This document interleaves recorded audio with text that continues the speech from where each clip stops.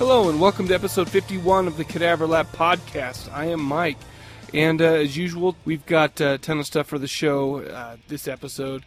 We have all the usuals. I want to talk about a couple things. I know that I promised to do some comic reviews, things like that, and those are all coming. I also read a couple of awesome books, but the fact that this is late, plus the fact that this is going to be a long episode anyway, I'll probably just skip those.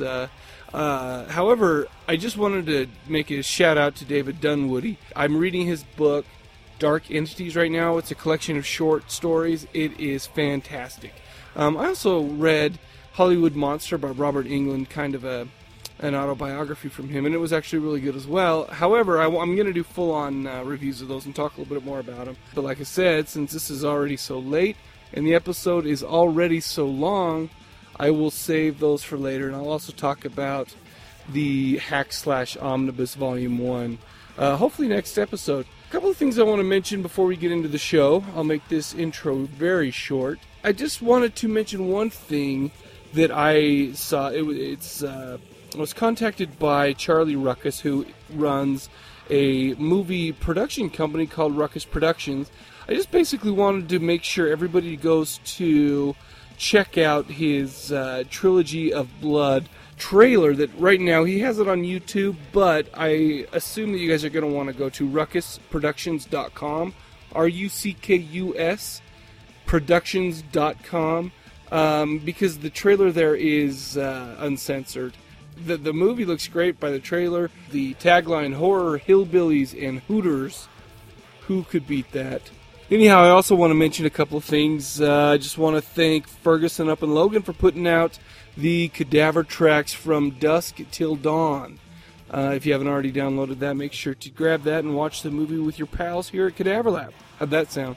One last thing before we get into the episode is wanted to mention that the music for this episode is being provided by the Burt Bacharach Fight Club. Go visit them at myspace.com/theburt, B-U-R-T, Bacharach, B-A-C-H-A-R-A-K, Fight Club, and go check them out. I'll be playing them throughout the episode, and I'll be playing some Devil Driver during the main part of the episode where me and Johnny are talking about the Unholy Quad. It's actually, we talk about 3/4 of the Unholy Quad. But anyway, without further ado, let's get right into it. It's time to descend into Hell Night here at Slasher Central, brought to you by the Cadaver Lab. Hey, you want a beer? Or do you want to smoke some pot? We love premarital sex!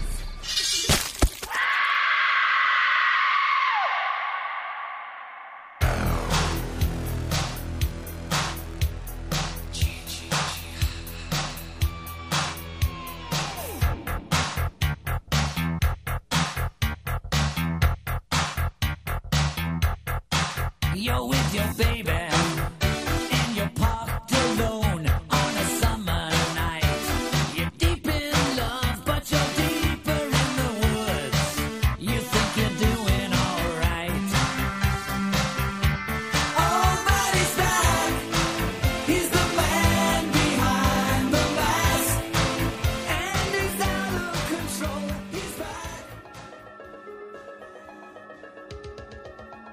It is Hell Night, and a quartet of sorority and fraternity pledges has to spend the evening of their initiation inside spooky Garth Manor. The mansion was the site of a gruesome multiple murder, where the owner killed his wife and 3 of his 4 deformed children before taking his own life.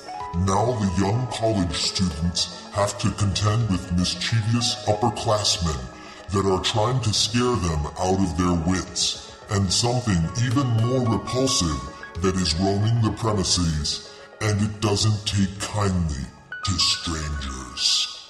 Welcome to Garth Manor. In order to be a member of Alpha Sigma Rho, one has to do what? To stay in Garth Manor one night. And why is this night so special?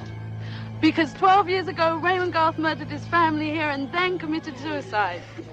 And when the police arrived, they discovered a note written by Raymond Garth describing the entire gruesome act. But strangely, they only discovered 3 dead bodies. Andrew is still believed by some to be living somewhere within this house. Pray for day, hell night. So let's talk about Hell Night. Hell Night came out in 1981, and Hell Night is notable for its lead actress, Linda Blair, as Marty Gaines, who you might know from a little movie called The Exorcist. The power of Christ compels you! The power of Christ compels you! The power of Christ compels you! Now, she's not the only notable thing about Hell Night. Hell Night was produced by Erwin Yablans. That name may not ring a bell, but he's one of the primary producers of Halloween. And as I'll get to later, there are a lot of similarities between Hell Night and the Halloween franchise, or at least the first Halloween. The movie is directed by Tom DeSimone, who went on to such great flicks as Reform School Girls, basically exploitation flicks. And before Hell Night, he was a porn director. Now, the other stars in the movie, majorly, the co-star in the movie is Peter Barton as Jeff Reed. Now, he went on to star in a very popular role in Friday the 13th as Doug. Tangerine, she is... Sarah? Change your mind? Who is it, Polly? Polly. Hey, Polly. Whoops. Dropped my bar of soap, old buddy. Lucky it in here with me, old pal. Ho, ho, ho, ho, ho.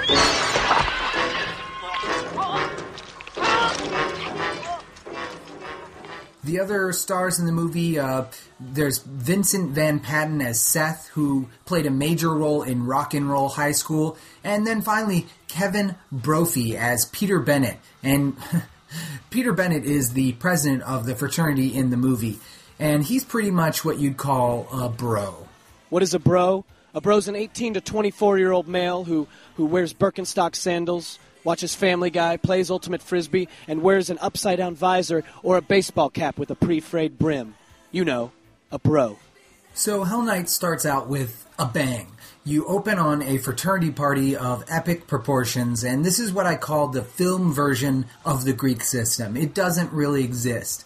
And this was exemplified recently by the movie Sorority Row, which was the remake of A House on Sorority Row, where you had these giant, massive parties in this house, this sorority house. Parties where you just had a trampoline in the middle and people drinking and chicks running around in like naked or half underwear. And this just doesn't really exist, not on this level. But it's really fun to watch in the movies. So right away you're getting a pretty interesting scene with a giant fraternity party. The movie is very quickly cut in half as the fraternity and sorority party moves to Garth Manor, and only 4 sorority and fraternity pledges are left at this creepy Garth Manor to spend the night for their initiation into the fraternity system and the sorority system. And it's here that most of the action takes place in the movie. I'd say about 90% of it. Now, this first half of the movie is pretty slow. It's a slow build-up to the eventual killing. And it's kind of interesting. Of course, the fraternity president and 2 others sneak into Garth Manor to scare the shit out of the new fraternity and sorority pledges, and they have all these cool booby traps and gizmos designed to scare them. Like, one's pretty interesting, where they have a gizmo that will lock the door and unlock it, and you see that the fraternity pledges find it. So it's pretty cool. It keeps you engaged. And what's funny about this is that these 3 people are sneaking in there to scare everybody, and they're going, shh, we don't want the pledges to hear us. And here is where you get your first kill, where the mongoloid killer of the movie grabs one of the girls, and she's screaming, and he cuts her head off, and she's just screaming, and nobody hears it. I mean, it's just crazy. It just makes absolutely no sense. So the movie finally gets rolling, and this movie, wow. Here's the big thing about this movie. It's the pace. this movie is wildly uneven. Every time there's any sort of action to the movie, it slows down immediately to build suspense. So there's the pre-action suspense. Somebody hears a noise, they go in and research the noise. And then there might be a fake jump scare or something. So then it slows down again and you get more suspense. And then you might even get more and more suspense. There's a scene right in the middle of the movie that is just exemplified by this. After supposedly these two characters have been messing around in a bed, the chick is laying in there in the bed. And of course she's fully clothed. I don't know how they had sex and she decided to reclothe after sex, I guess. But she hears a noise, so she goes and inspects the noise, and she finds that it's a closet with this wardrobe and a mirror there. So we get this suspense scene where she goes to investigate the noise, and all it is a mirror. So she totally forgets the noise and sits there and starts inspecting the mirror. Then something pops out of one of the drawers. Whoa, jump scare. Then we get more suspense. And it's just a really long, protracted scene with no payoff at the end. And this happens throughout the movie. In fact, there are multiple times where characters will find a dead body and then later will use that dead body as another jump scare for a different set of characters later, which is just redundant and annoying. So the real killer of this movie is the pace, and it really hurts it all the way through. And then we've got to go to our slasher staples. For example, sex. You want blood and boobs in movies, right? Well, this movie is pretty light on both of them. In fact, the big triumphant sex scene, I'm using air quotations just to let you know, is just so lame. There's two characters. They're both fully clothed, pretty much. I mean, they're in their underwear. And they're getting it on, and most of it is shown on the wall, like in these these reflections of them on the wall, and it's really pathetic, and it's done in two parts. Apparently they have sex, then they fall asleep, and then they decide to have sex again, and they never really take their clothes off, and it's just, wow. I mean, not what I wanted. Is that all you're interested in, sex? What are you talking about? I mean, don't you do anything but drink and screw? And then there is the characters. Now, in a slasher movie, you don't necessarily have to have really in-depth characters, although that is what I like. Again, I come from the school of Halloween and the early slashers where they really set up your characters, or at least you liked the characters. In this movie, really, there's nothing to latch on to. As I mentioned, there's Linda Blair in the lead, who is really attractive, even now today in her, older, 40s or 30s. But she is very attractive even now today. And in this movie, it's hard not to like her, but she's so clearly established early as the virgin. And she actually comes off as a bit of a bitch or even boring. What a little twat. We should have left her behind. Her behind is the best part. We should have kept her behind and left the rest of her. She just isn't that likable. As soon as she meets the character that is basically positioned as her romantic interest in the movie, the Jeff Reed character, she says that she doesn't like him because he's rich, and you just really don't like her right away. And you don't get to see anything from her or any of the other characters. And then, of course, there is Jeff Reed, played by Peter Barton, and he's just no fun. He's rich, and he's whiny. He's uninteresting. If I didn't know him from Friday the 13th, he would just be a non-entity to me, which is really what most of these characters are.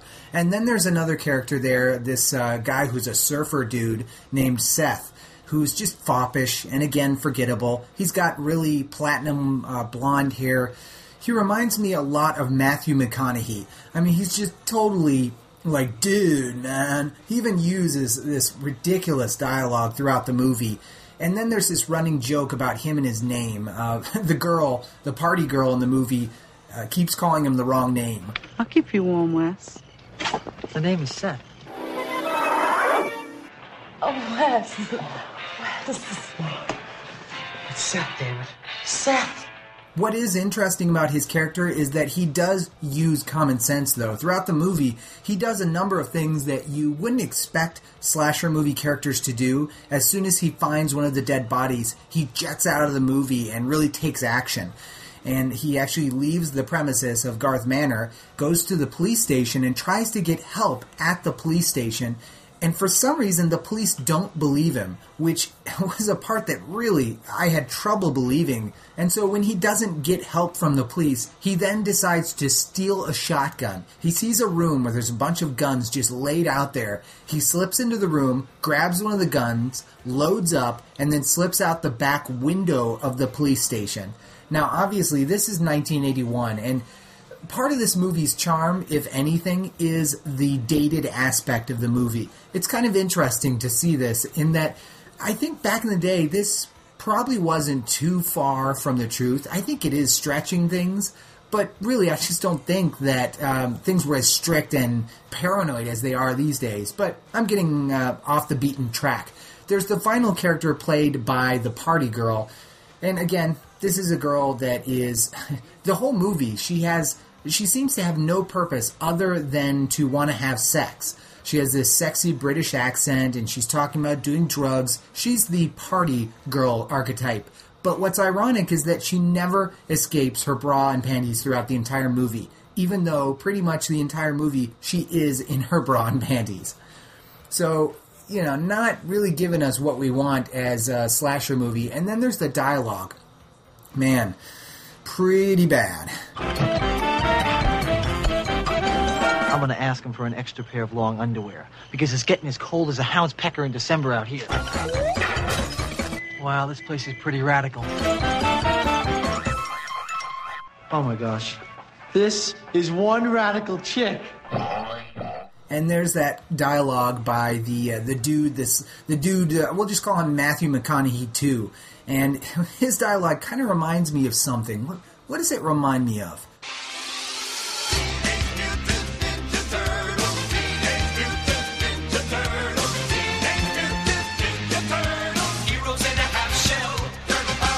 Yeah, Teenage Mutant Ninja Turtles, radical. I haven't heard that in a long time. Now, I don't want to be overly negative. The movie does have some effective scenes. There are maybe very rarely some decent gore scenes. Right in the middle of the movie, one of the characters finds a severed head, and it's pretty effective. Mainly, it's done through the oldest trick in the book. You can tell it's the actual actress with her head through something, and it's made to look like her head has been severed, but it's done very well. In fact, you see a couple bodies, kind of the aftermath shots that are also pretty effective. And then there's one scene where a couple characters are in this room and there's this tapping that they hear as soon as they enter the room. And they investigate this room, and it happens to be a dead body that's outside the window that's tapping against the glass. And this is pretty effective, but of course, this body has already been found earlier in the movie by a different character, so it's kind of muted the impact of this kill or reveal. And then there's another cool scene right in the middle where these two characters are in the foreground and they're lamenting their situation. They're trying to decide how they're going to get out of here. And in the very background, this rug that is on the floor starts rising up, and there's this form underneath the rug. Because in the manor, of course, there's all these hidden passages and secret doors. So this is a pretty effective scene because as they're talking, you're looking in the background and you're seeing this rug lifting up and this scary figure rising in the background. So there are some effective scenes in the movie, but they are far and few between. And the movie is long. It feels very long.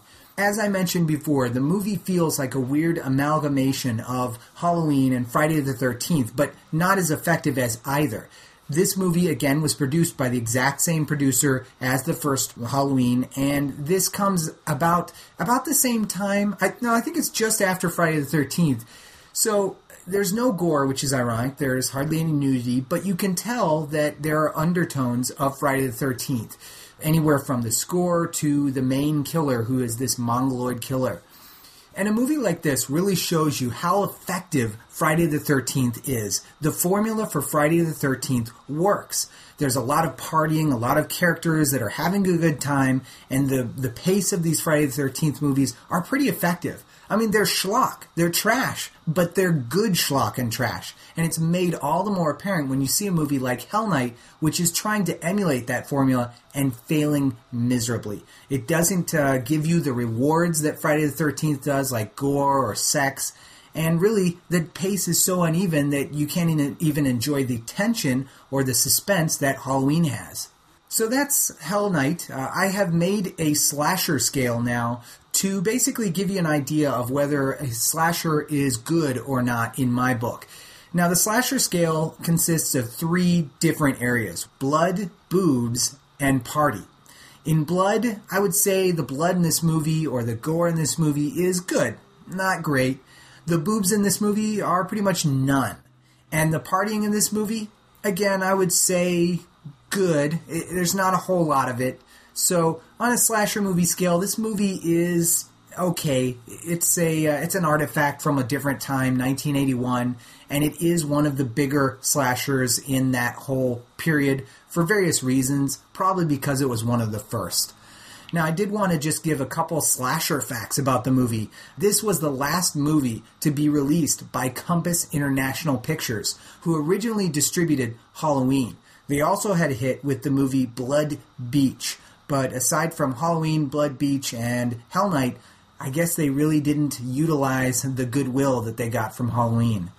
So that's my slasher for the week. Check it out if you think that you're a hardcore slasher fan, but really, if slashers aren't your obsession like they are mine, I would probably say skip this one. Sounds nice and kinky to me. Too bad you're not double-jointed. Because if you were, you'd be able to bend over and kiss your ass goodbye. The Dark Hour.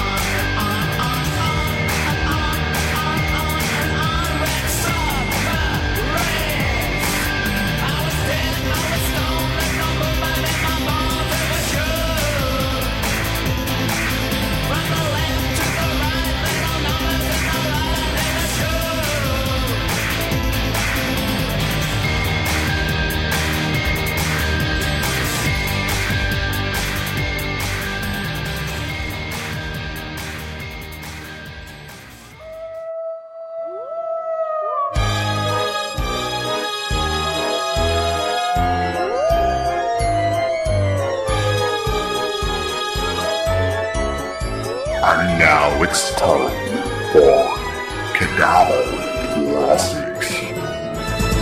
Welcome back to another episode of Cadaver Classics. Of course, we have with us today Steven. How's it going, my man? It is going just dazzling, my friend. How are you tonight? You know what? I'm always excited to ask you how you're doing, because one way or another, you always just seem to have just so much, just fervor for life. I do. I have the lust for life, as Iggy Pop would put it. Well, that's great, man. And yeah, I'm in a good mood this week. Fucking USA hockey team, fucking whooping up on Canada. Fucking nice. Awesome. Can't wait to see what happens when the USA finally heads up against Russia. It's going to be awesome because, well, it's just going to be fucking awesome. Are Russians, are they still like a perennial powerhouse? Well, yeah, you got Russia, Canada, and the U.S., and that's pretty much it.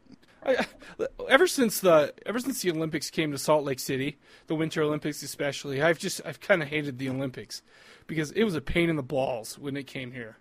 And so I started watching a couple of things, and it just reminds me of all the traffic jams, all the road construction leading up to it, and the fact that I think the Olympic, this is different, I'm sure, with the hockey games. I haven't caught any, but I mean, like the downhill stuff, man, there's like 2 minutes of sport to 30 minutes for every 30 minutes of quote unquote inspirational dialogue. You know what I'm saying? I assume it's still that way. Oh yeah, I mean, I skip all that shit. That's why they've got the Olympics on Demand channel, so you can just go check out the fucking highlights. It's fucking awesome. Just fast forward through fucking everything you're not interested in. But I think in the spirit of the Olympics that you and I should let our audience know this one important fact. You and I, neither one of us, are using any performance enhancers in this podcast. That's not necessarily true. Oh, really?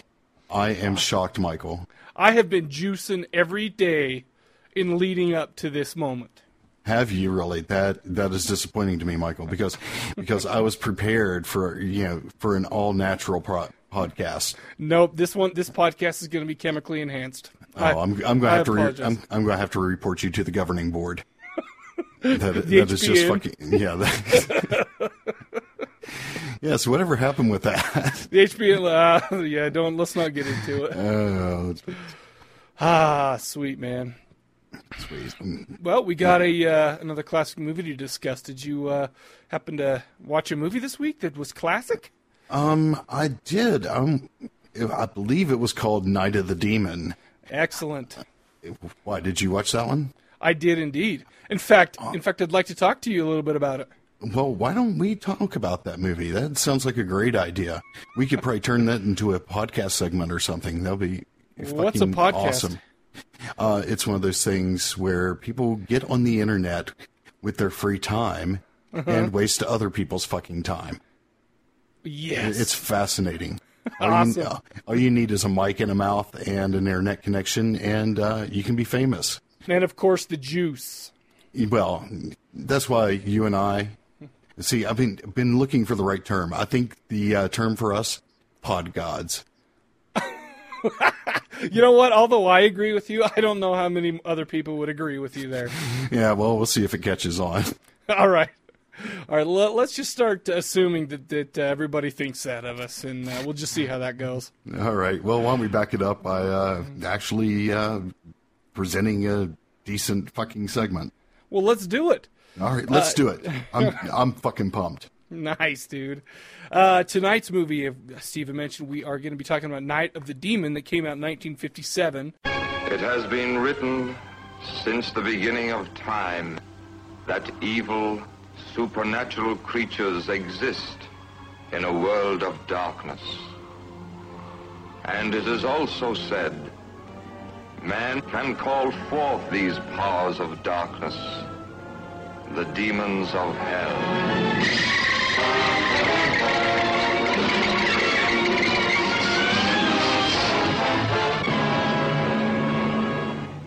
It is the night of the demon.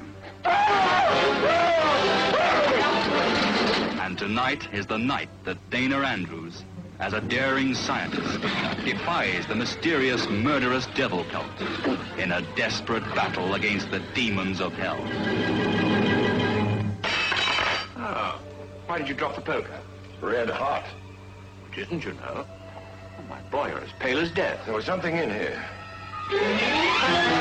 He has been chosen. I've been chosen for what?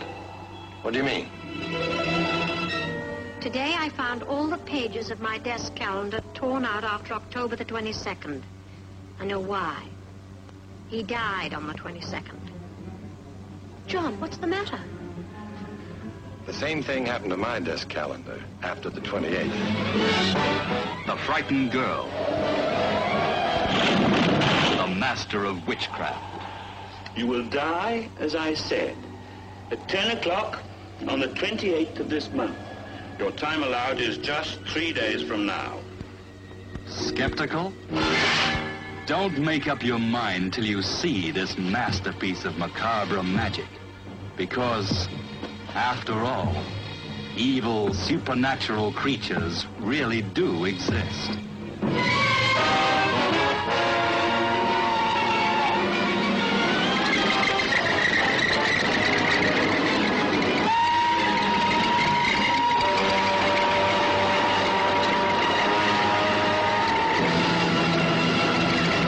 directed by Jacques Tourneur. How did I do on the pronunciation? Yeah, fairly close. I prefer to call him Jack Turner. Is that really how you say it? No, it's Jacques Tourneur. Yeah, Okay. Tourneur. Okay. I thought I just made an ass of myself trying to go the extra mile and No, throw some. I just don't see fit to grant those pretentious French pronunciations any fucking merit. So that's why I'm going with Jack Turner. All right, well, let's take that from here on out. Jack Turner. It was actually written by M.R. James, who was actually, what was it, a short story called Casting of the Runes. Casting the Runes, yes. I'm sorry, Casting the Runes. And also Charles Bennett and Hal E. Chester wrote the screenplay. The IMDb actually gave it a 7.7. It has about 3,327 votes. Well, at least when I took these notes. The thing is that's not a lot. But I think, I mean, I don't know, maybe I should have figured this out before we started recording, but I wonder how many of these like really old movies get a ton of votes on IMDb, because I mean, 3,300 is really not that many. But I think it's big enough to get a good idea of what it's, of what the movie's like. Give it a fair shake, wouldn't you think? Yeah, I think it's a relative sampling, but you've got to figure with a lot of these old movies, it's going to skew higher because it's not like a lot of people just watch it and then go vote, versus like a new release. No, that's true.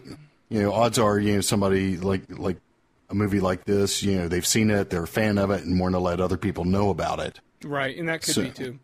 But I think 7.7 is a perfectly fair score for this movie. I was going to say, and I don't think in this case it's too high at all.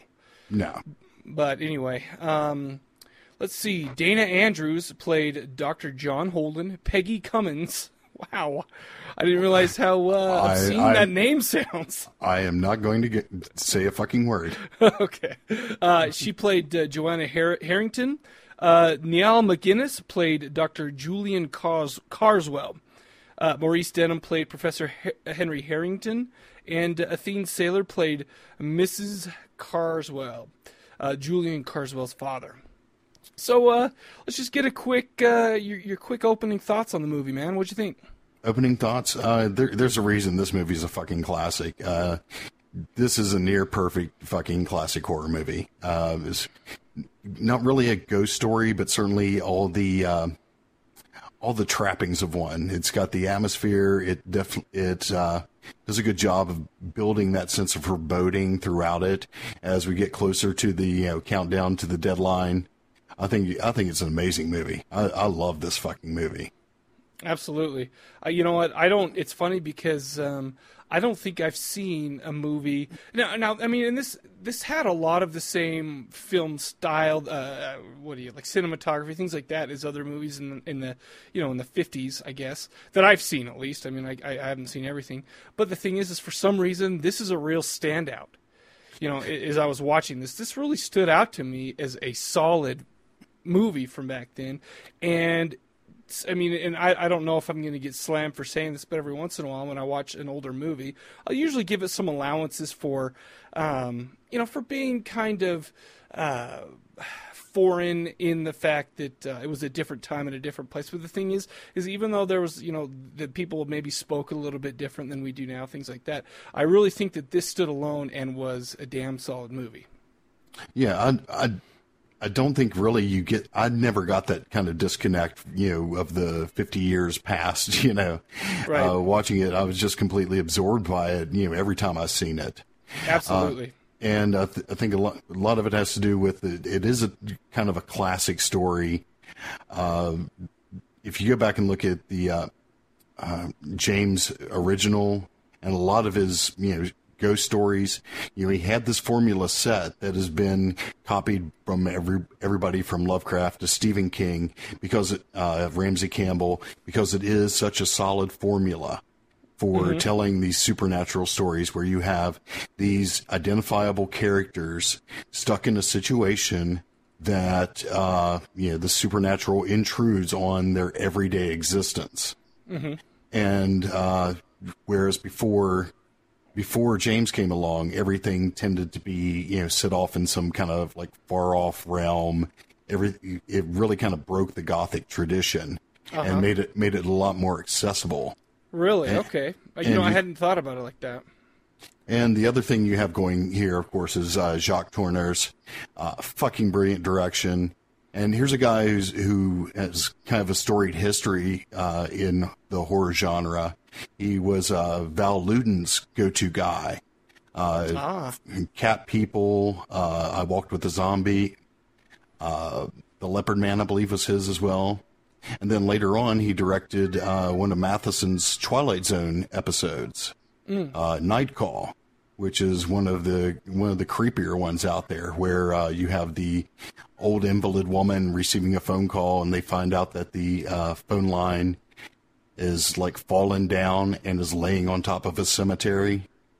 And Tourner really did a hell of a job selling that fucking story too. Cool.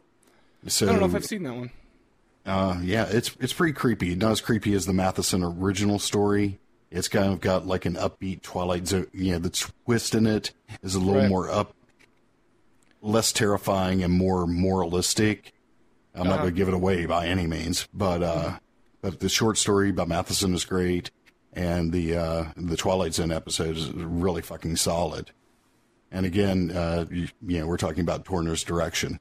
Absolutely.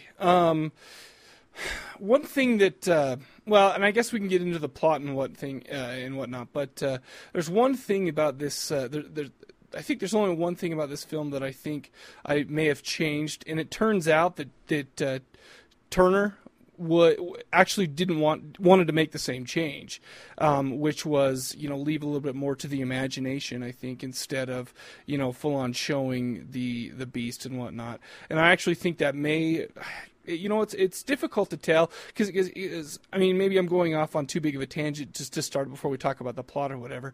However, tell me what you think about this. Basically, it was a question between, or it was a kind of an argument between Turner and what was his name, one of the Hal Chester. Who was not only one of the writers, but he was one of the producers as well. He worked for the studio and whatnot. Anyhow, so Turner was actually going to not show the actual demon at all. Right. And but Chester was like, "Listen, we need to do this." And I don't really know what I would have preferred. It seems to me that, especially in the 50s, that I think it would have been more terrifying if maybe we didn't get a chance to see the full-on, beast and whatnot. However, I think maybe if we didn't see something, then this would have turned into, kind of changed, taken another path, and instead of being a supernatural horror film, it may have been one of those psychological thrillers where, is this person crazy, or is this person dealing with the supernatural? And to be honest with you, I tend to, those movies are fine to me, but I think that I enjoy films a little bit more when I know that there's the supernatural end of it. What do you think? Well, I think you can go really either way, but you end up with two entirely different movies. No, and that's what I'm saying. Yeah. Right, and because if you look at something like Cat People, there's a lot of ambiguity there, and it's extremely effective. But at the same time, when you're dealing, this type of movie, do you have to have the money shot? And the effects in this actually weren't as cheesy as you might think for 1957. I mean, they're 10 light years ahead of the Roger Corman Rubber Monster type effects. I think they're much better than you'd expect. Well, I think because that's part of Turner's vision, that the fact that the effects weren't the main focus of the movie, which, again, I think that although they weren't the main effect, they weren't that cheesy, but still, I don't think we really needed them that much in the film at all. I think that just the acting and the story itself was enough to really be terrifying. Yeah, absolutely. And, it was just added to... like I said, it's just two different approaches to the same material, and you get two different results. Mm-hmm. But the effects guys in this movie are, they were top notch. One of them went on to do one of the Dr. Phibes movies. Yeah, the other one went on to do like a Doctor Strangelove. So, these were people that, would have a long and storied career in visual effects. As a matter of fact, can't remember which one, went on to do like Excalibur and Raise the Titanic and worked on the first Superman movie. Oh, really? Yeah, so, Very cool. These are people that, they weren't just, some guys hired off grabbed off the fucking street. They knew what they were doing, and you consider the effect shots are really only amount to about 30 seconds of film. Yeah, and the thing is even without the full on the full-on beast, and it shows the beast on the cover. So, I mean, it's not like I don't think we're giving much away, but, I mean, anyway. There was one scene in particular where the effects were very effective to me, which I guess are called effects to be effective. Anyway, if you'll remember the scene where the main character's running through the forest, and he has this sense of dread. He's running away, and then we see kind of a how do you describe it? Kind of like a smoke apparition or something like that. Yeah, I thought that was fabulous. Yeah, it's just a cloud of smoke basically. Right. But it doesn't stand out in any way as far as you don't look at it and go, oh, that's a double exposure or whatever. I mean, it's so effectively done. And, again, we talk about the direction. The scene is so tightly edited and put together that sense of dread is just there constantly. And, we're just building and building towards that climax. And, he could probably put a fucking bunny rabbit chasing him, and it would have been just as effective because... No, and I think that was my favorite effect scene, including the main one in the beginning and the main one at the end. Right. Well, because smoke, you consider smoke as something that's hard to control. Absolutely. And for them to be able to almost make smoke almost tangible, and at the same time make it threatening, it all came together perfectly. I agree. Let's get into the plot a little bit. Why don't we tell people what the fuck we're talking about? We've been talking about for the last little while. Basically, the opening scene, there is Professor Harrington shows up at this nice house it's the house of Dr. Julian Carswell, and apparently Carswell is a leader of a satanic cult, which he makes no bones about.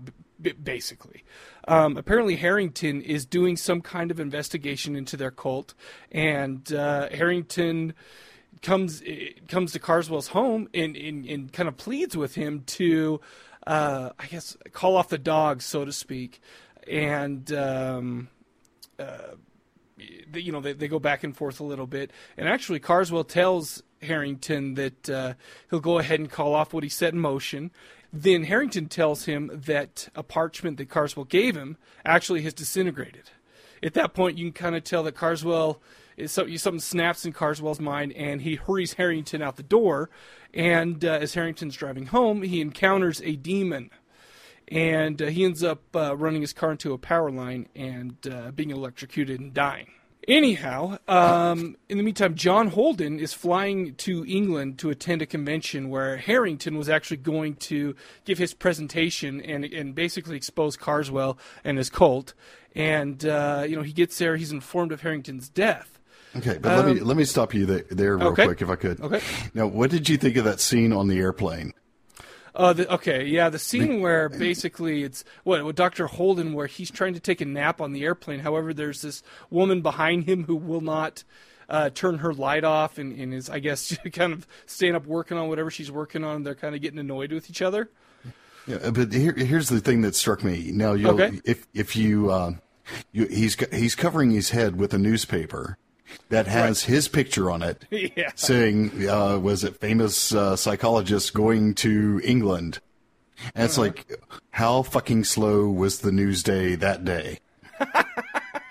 and they've got like a big front page spread and a 3x5 photo of him right there on the front fucking page of this newspaper. I was like, what fucking newspaper I mean, was Listen, there really I don't think it matters nothing what going newspaper I was on. If I was in a newspaper and I was flying on a plane and I needed something to cover my eyes, I'd make sure I was showing to everybody out there how cool I was. Yeah, that just fucking cracked me up. I was like, how is that for exposition? Yeah. Now we know he's a psychiatrist, we know he's a psychiatrist, and we know he's going to England, and nothing else needs to be said. That's true. That was a very effective storytelling device. They didn't have to waste any time on that. No, we got it right off the bat, but I just couldn't get over that. That was just, oh my god. Well, and the scene also... Thank God Sputnik didn't go up that day or something, or else we wouldn't have known who the fuck that guy was. That scene also introduces us to Harrington's daughter, niece, whose name was Joanna. And I think it kind of gives us just kind of a glimpse into each one of their personalities. For instance, Joanna even went to one of the stewardesses, or is that what they're called, stewardesses, and asked flight if she could be moved attendants, because she was trying to be nice and whatever.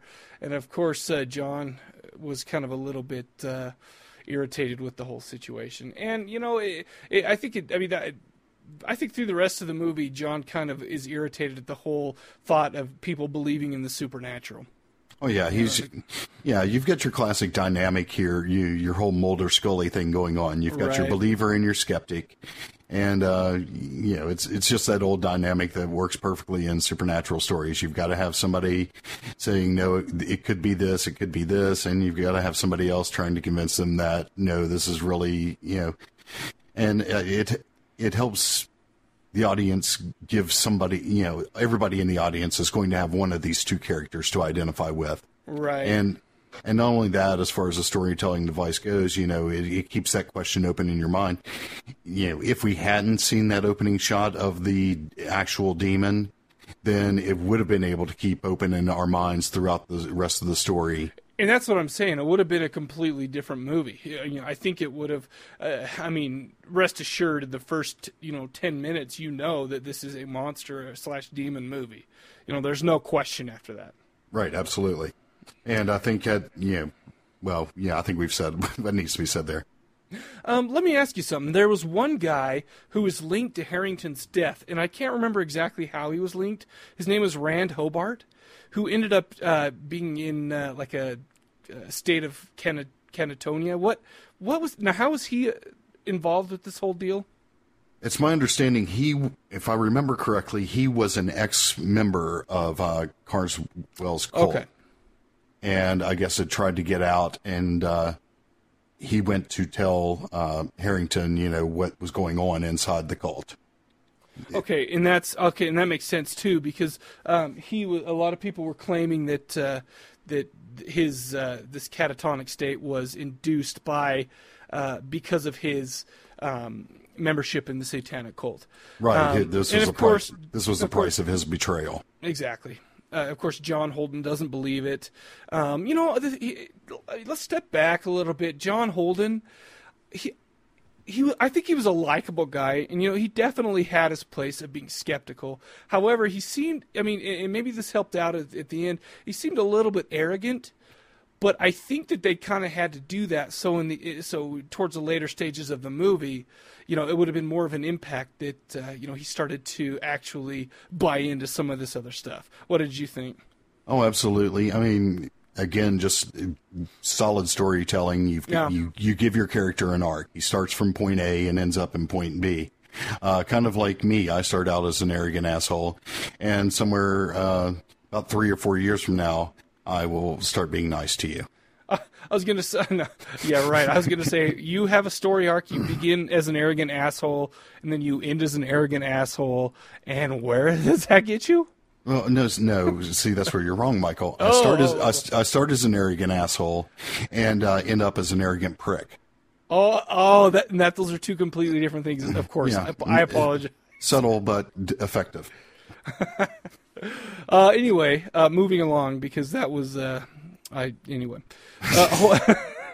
Holden, because he read some books in Harrington's notes, things like that, visits a library to examine a book on witchcraft, And it's funny because he goes to the library, and apparently the specific book that he's looking for cannot be found in the library. Nobody can seem to find it.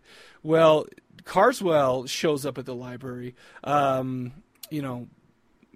coincidentally, to kind of meet Holden, because I can't remember exactly how he did it, but he kind of heard that Holden's kind of picking up the torch where Harrington left off and is going to take this investigation, and either finish it up or take it to the next level or whatever. Well, I think Carswell read it in the newspaper. Okay. That big front page article. You know what? I think you're right. I don't even think you're kidding, actually.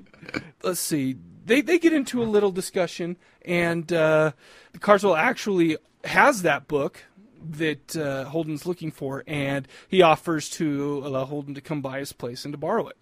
However, something happens at that moment. Clumsily, Carswell knocks over Holden's folder of notes and whatnot, and seeming innocuously picks it up. And I maybe we should stop and talk about how much we want to give away here. Actually, I think we're still good at this point, because, the entire plot of the story is basically, it's based on casting the runes. The runes have been cast. He sneaks the piece of paper into the parchment with the runes into Dana Andrews' work papers. And the gist of the story from here on out, pretty much 3 days after you get this item, the demon comes and possesses you. And so the rest of the time it's trying to convince Holden that the demon is coming and him resisting, and then ultimately how it plays out at the end. So there you go. That's pretty much the rest of the story without giving anything away. And I agree. And I even had notes here. I realize that these are classics, but this one I hadn't seen all the way through either. So it's like I still don't feel comfortable giving all the details away, things like that. But anyways, I agree with you. However, the story sounds a little bit familiar, wouldn't you say? It does, for anyone who checked out Sam Raimi's latest effort. The Drag Me to Hell movie seemed to take a lot of cues from this film, wouldn't you say? Absolutely. You've got the opening scene where you're introduced to the concept of the demon coming after somebody who has a possessed object. You've got the object being passed, the 3-day limit, things getting creepier and creepier as you start to believe, or the character convinces himself of what is going on. And then your climax in both movies takes place at a train station. That is something that I did notice. However, and one thing that's also kind of similar between the two is great seance scenes. Yes, both the movies have great seance scenes. Well, and as we all know, Drag Me to Hell, there ended up being a talking goat. And if you don't know what I'm talking about, then you have missed out, because you need to see that scene. One thing that I thought was so funny in this movie is, in order to warm up the spirits during a seance, these two old ladies were saying some kind of a tune because they liked the singing. Did that not sound like two harpies kind of bellowing at at local ships, whatever? I just started laughing at that point. Yeah, well, I just got done watching American Idol before we came on here, and yeah, it was about the same as a couple of those that got kicked off. Well, if William Hung had been in this movie, then you know what role he would have been in. Exactly. Yeah, the singing was pretty fucking awful, but at the same time, kind of catchy. I'm waiting for the dance mix to come out. Of course, even that scene. I mean, all of the characters in this film were very sincere. I mean, they seemed fairly natural in these two. It was funny because these two women they just kind of started singing, no apologies for their lack of talent or anything like that. They were doing what they felt like was what they should be doing, and they weren't ashamed, and they did it. Yeah, absolutely. But what I didn't realize was that undead spirits are tone deaf.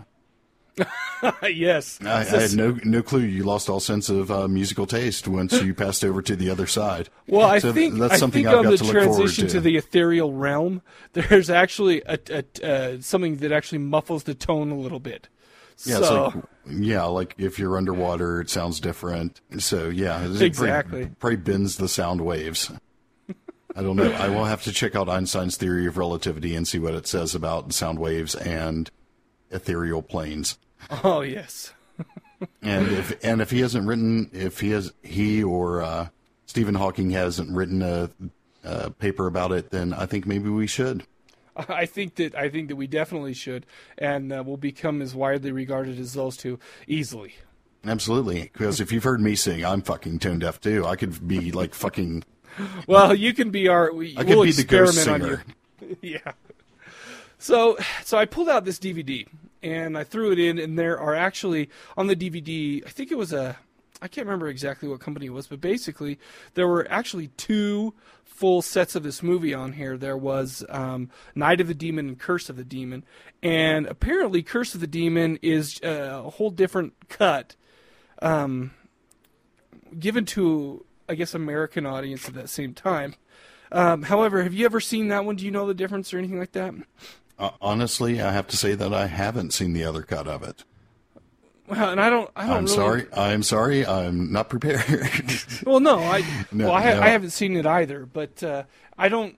I actually thought maybe I'd watch it again, but watch the other one just to kind of make the differences. But I couldn't bring myself to it because Night of the Demon was so good. I didn't kind of want it. I guess not that it would have tainted my view or whatever, but I just thought, well, I'm not going to mess with with that movie. And I don't know what the deal is. That was another issue between Chester and Tournier.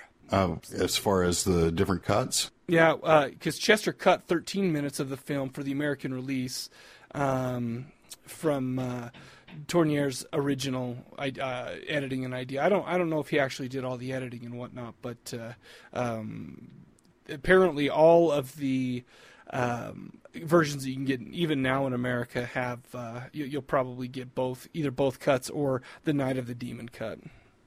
Yeah, now see mine is an old VHS copy off of Turner Classic or some shit. Oh, are you serious? Yeah, because like I said, this is a big favorite of mine. Oh, cool.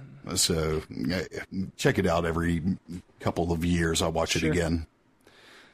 No, anyway, sorry, I didn't mean to cut you off. Oh no, go right ahead, dude. Well, I was just going to say that I think that this film did a good job of kind of building and building and building, whereas I didn't really feel like there were any slow-moving parts in the film. A lot of films that I think do a lot of exposition and discussion, things like that too. Like this one did. They kind of seem to go pretty slow. However, I didn't get the feeling in this one at all. It just seemed to kind of pop all the way through until the hilarious ending, which we won't give away. But anyway. Yeah. I do love the ending. And it does. It's really kind of sucks that we can't talk about it because oh man, because the ending is so fucking great. Oh, yeah. Just like, oh my God, is he gonna pull it off? Is he gonna pull it off? Is he gonna pull it off? And it's fucking awesome. That scene, I love that scene in the train. Oh, and that's not even talking about. It's not even mentioning the spanks and the crumpling up and then throwing, if you know what I mean. Oh yeah. Oh, dude, that part killed me. That was great. Yeah, it's a shame we can't really talk about the ending without spoiling the whole fucking movie because it. Yes, absolutely. But as far as the build up to it goes, I mean, really nothing happens as far as.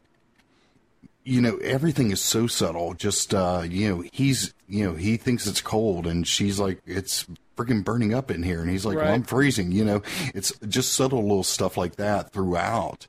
Well, and they're slowly gaining more information and, learning a little bit more about it. And I think with everything they learn, it becomes a more interesting thing. And there's also, what's his name? Carswell's mother tries to help. So that, and there's actually even a whole subplot. No, I don't know if it's a subplot, but there's also a couple of scenes where Carswell himself is talking about how he's actually scared of the power that's been unleashed, and things like that as well. So I think it kind of makes his character a little more human, and it's not we learned that it's not just this evil satanic guy who's out to kill whenever and whatever he wants. Yeah, he's made a deal that he regrets. Is the way it comes across to me, at least. Absolutely. He regrets the deal he's made.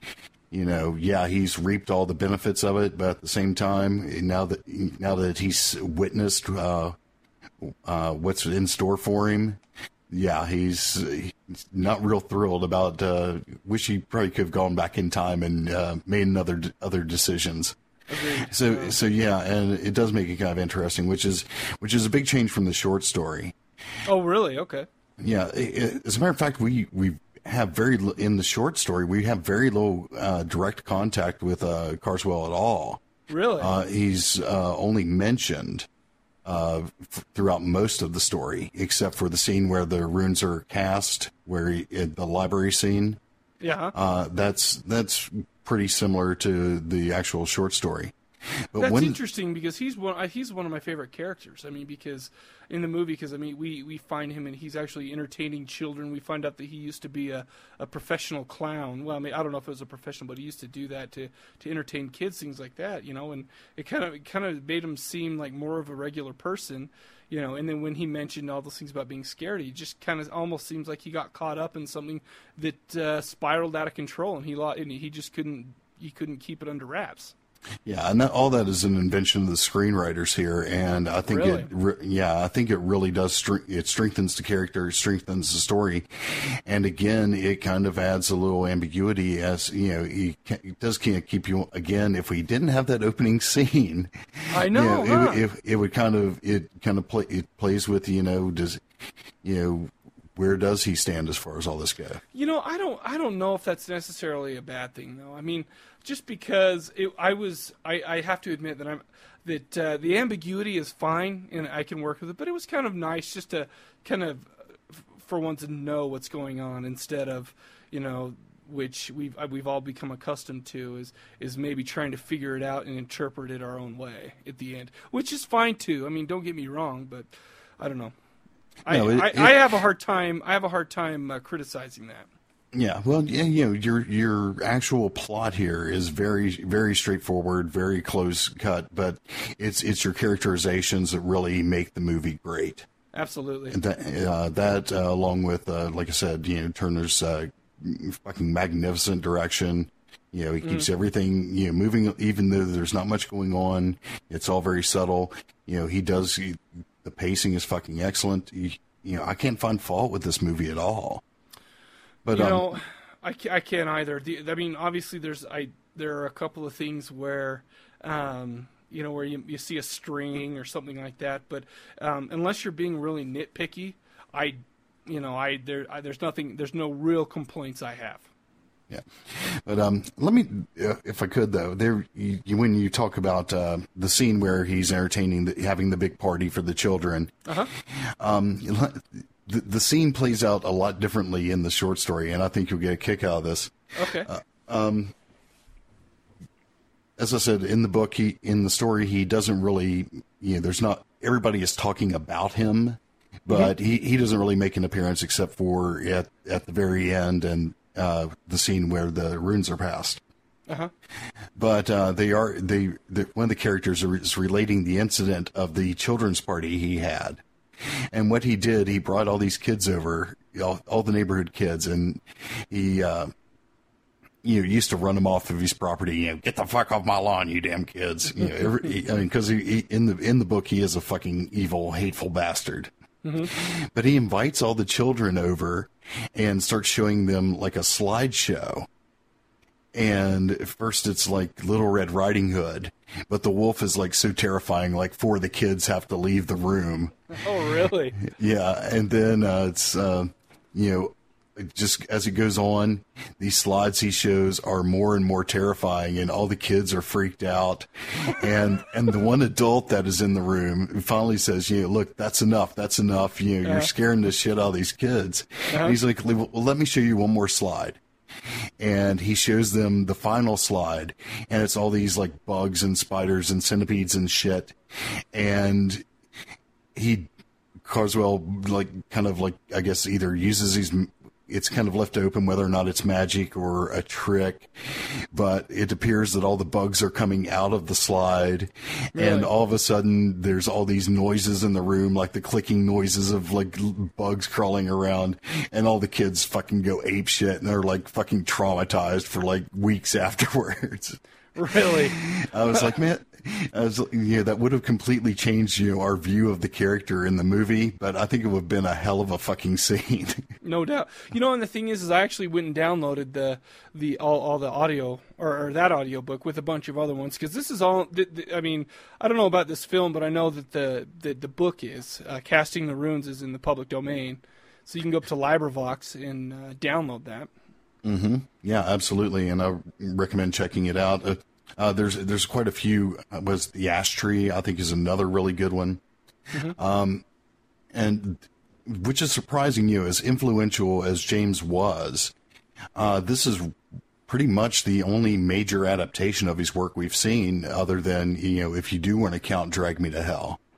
Yeah, okay. But the BBC, what James would do is get all of his friends together every Christmas and write a different ghost story for Christmas, and invite his friends over and tell them one of his ghost stories at Christmas. Oh, that's cool. And it became, off and on, the BBC will revive this tradition of every year, showing somebody like Christopher Lee, I think, has done it, showing on Christmas Eve or Christmas Day. Somebody, some actor sitting there reading one of James's ghost stories. And, of course, BBC Radio has, I think, done it quite a few times as well. So, there are those adaptations floating around there. I haven't been able to get my hands on them, but I do know they are available out there. So I'd love to get hold of some of the Christopher Lee. I think he did maybe 4 of them. And since I'm a big fan of his, I'd like to see that. That's awesome. Yeah, good stuff. Very cool. So, anything to finish up talking about the flick? Any last thoughts? Other than about the strongest recommend I can give for one of the movies we're talking about in this segment. Yeah. Yeah, I agree. This is the favorite one that we've done so far. My favorite one, at least. Yeah, absolutely. Cool. Awesome. Well, there you go, everybody. Go check out Night of the Demon. And don't remember not to mistake it with Night of the Demons, because I think if you watch this, you'll be disappointed when you find out that there's no lipstick going in a nipple. Yes, and see, that was the big thing when I watched this the first time. I was like, when is Dana Andrew going to shove the lipstick into his nipple? Dang, I was hoping it would be Carswell. Yeah, well, and see, that's another thing. For those of you who have seen Rocky Horror Picture Show, it was Carswell, not Prunes, that gave Dana Andrew the runes. Excellent. Passing them did use a lot of skill. All right, man. Hey, well, thanks a lot for coming back on the show. And, always a pleasure, my friend. The pleasure is mine. No, it's mine, bitch. I'll give that to you.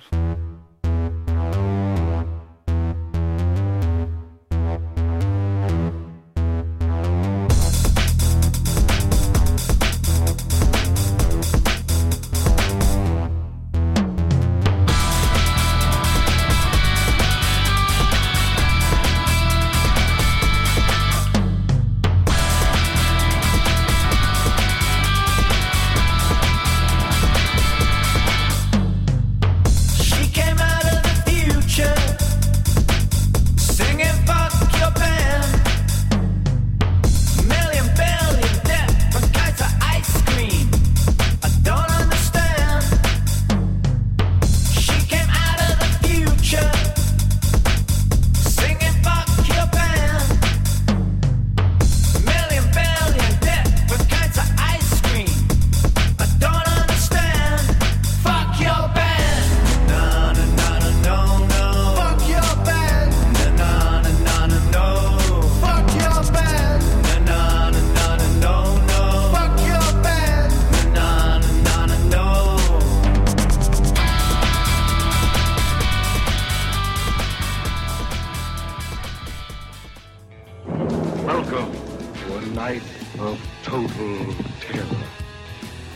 when his bloody scalpel probes the forbidden secrets of a woman's flesh.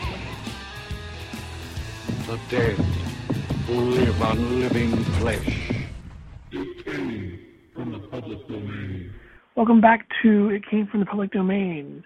This show I know is about Satan and demons and fun things like that, so I thought I would talk about a little movie tonight called Good Against Evil. It's a 1970s made-for-TV movie. Actually, it feels a lot like something like you would see on the Kolchak or The Night Stalker or something like that, mainly because it's mostly set in San Francisco, and it was actually written, the writer, Jimmy Sangster, who is responsible for a couple Hammer movies, Dracula, Prince of Darkness, and Horror of Frankenstein, I believe. I know Dracula, Prince of Darkness for sure. But he also wrote a few other made-for-TV movies, BJ and the Bear, and actually did write a Kolchak Night Stalker or one or two episodes of that. Anyway, the movie opens up with a pregnant woman about to give birth. She's kind of freaking out because she's like, this is not my hospital. Where's my doctor? You can't take my baby. And, you know, she's surrounded by all these weird doctors and creepy nuns and that kind of thing. So she delivers the baby, and then they take it away from her. And then she tries to see it, and, you know, they tell her just not to worry about it. It'll be fine. Just, you know, she's hallucinating things, and they're telling her it's just the drugs and all that stuff. Well, she tries to steal the baby, and of course that ends about as well as you think it's going to end. And then we cut to a little satanic cult meeting, and I guess you would call the high priest is addressing all of his followers, basically telling them, for the next 20 years, they're all responsible for this girl. Every friend she has, every opportunity she has, her education, make sure she knows the right people, that kind of thing. So we cut ahead, of course, 20 years, and we're in San Francisco, and the little girl is a successful fashion designer working in San Francisco, and it's even remarked a few times that she's had a lot of luck, a lot of good opportunities, a lot of unexpected help from people she doesn't know, that kind of thing. So about the only really unexpected thing that ever happens to her is just about to happen when one day at the shop she's working in, somebody runs into her brand new car, and it's none other than Jack Ewing from Dallas, a.k.a. Dagger Rambo, and he's a freelance writer coming through town, and of course they eventually fall in love, and they're planning to get married, and of course the cult doesn't want any part of this, because what the deal is she is supposed to be, she has been bred to be the mother of basically the Antichrist, so she has to be a virgin until she mates with the devil and all that kind of thing. So it's been said before that she's had two other boyfriends, and one had a hunting accident, and I forget what happened to the other one, but he died some way. So the cult's trying to get rid of this guy, and at one point they're just about to have sex, and a skylight falls down on them, and of course a couple times some of the cult members are dealt with by the leader and for failing their task and that kind of thing. Eventually there's a couple priests that are brought into the situation, and the end of the movie is like a lame sort of exorcism scene. There's another plot I won't get into, but there's another little girl, like a child, that gets possessed, and there's like a lame attempt to recreate like an exorcist type scene. Of course, it's not nearly as successful. Overall, the movie is not bad for a made-for-TV movie. I liked it. The only bad thing, the only word of caution here is this was supposed to be the pilot for a TV show that never got picked up. Well, it was a pilot, but it was supposed to be a TV show that never got picked up. So the ending, although the story does this immediate, start to the story does wrap up, it's left wide open. There's not really any resolution to the plot with the main girl, Jessica. things happen. I can't really, I won't say what, but what happens next would be the basis of the TV series, but it never happened. But still, overall, it wasn't a bad little movie. I liked it. Not anywhere in the same caliber as like The Exorcist or Rosemary's Baby or anything like that, but like I said, it wasn't bad. As to where to find this, I've seen it on several collections of public domain things. I'm not sure if it's on archive.org or not. I have it on the Mill Creek 150 movie pack Nightmare World. Like I said, check it out.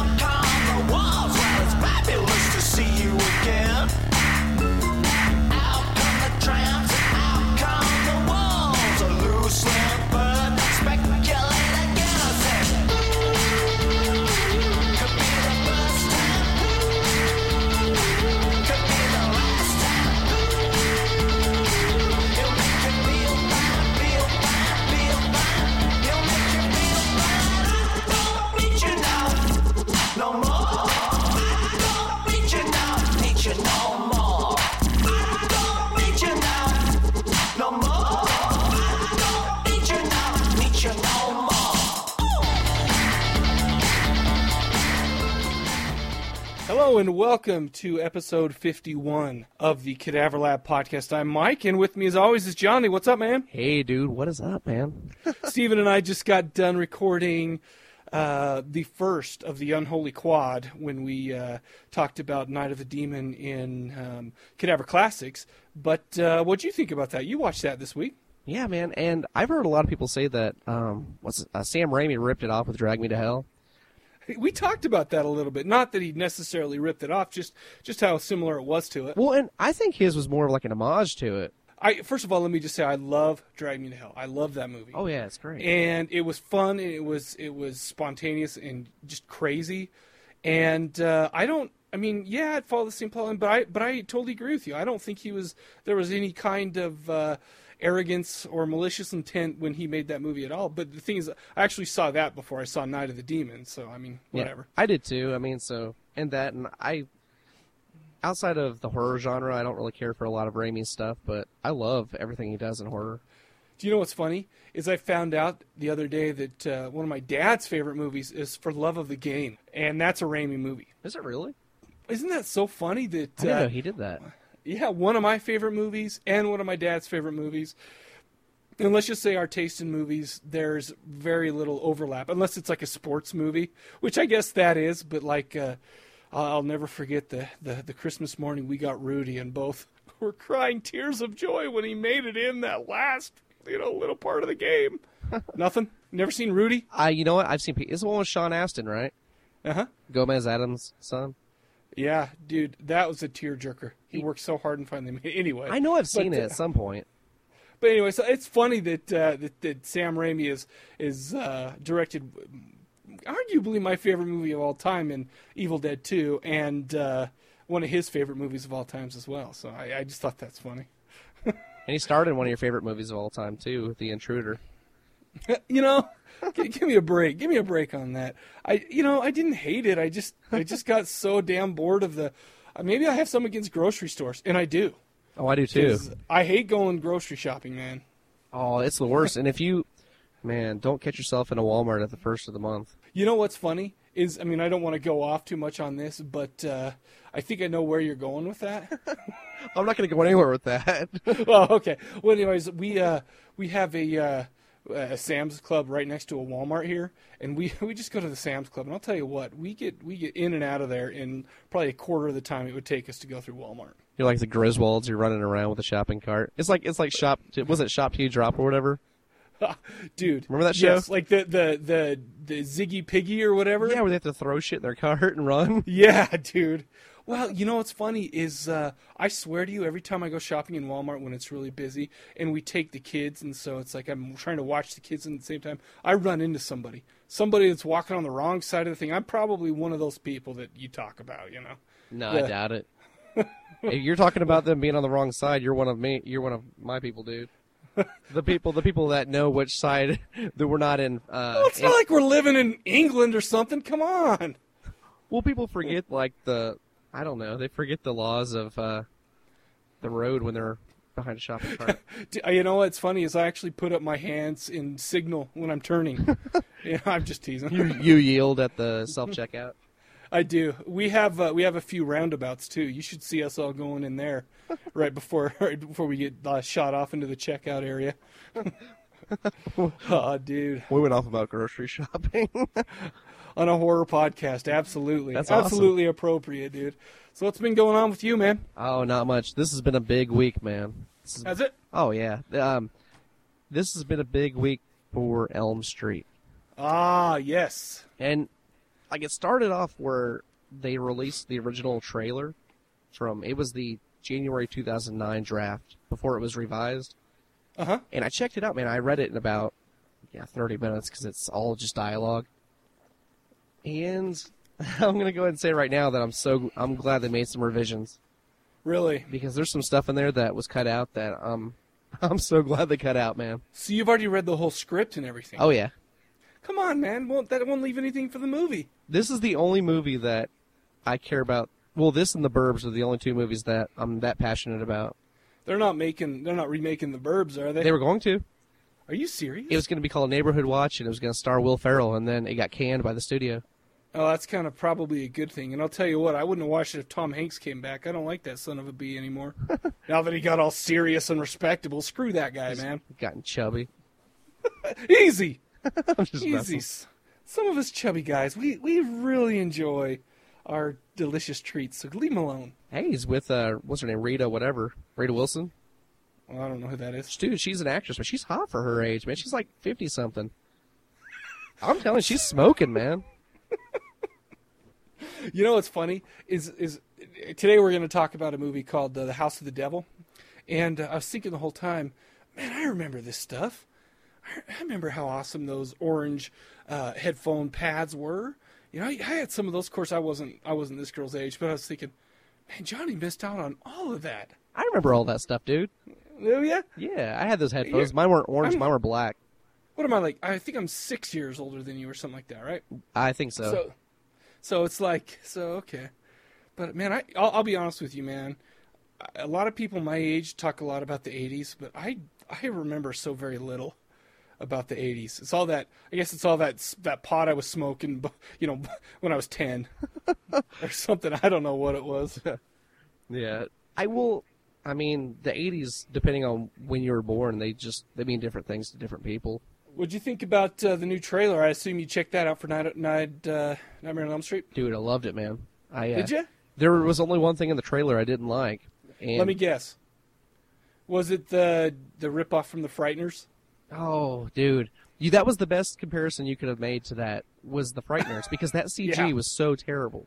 And yeah, it wasn't that good, was it? Well, and you know what's funny about the original is Wes Craven had the idea of Freddy Krueger coming through the wall, and they didn't have the money to make it happen, so just, improvising, they bought some spandex and painted it and put it to where Robert Englund could push himself against it, and it would appear that he's coming through the wall. Dude, and that looked real. It looked awesome, man.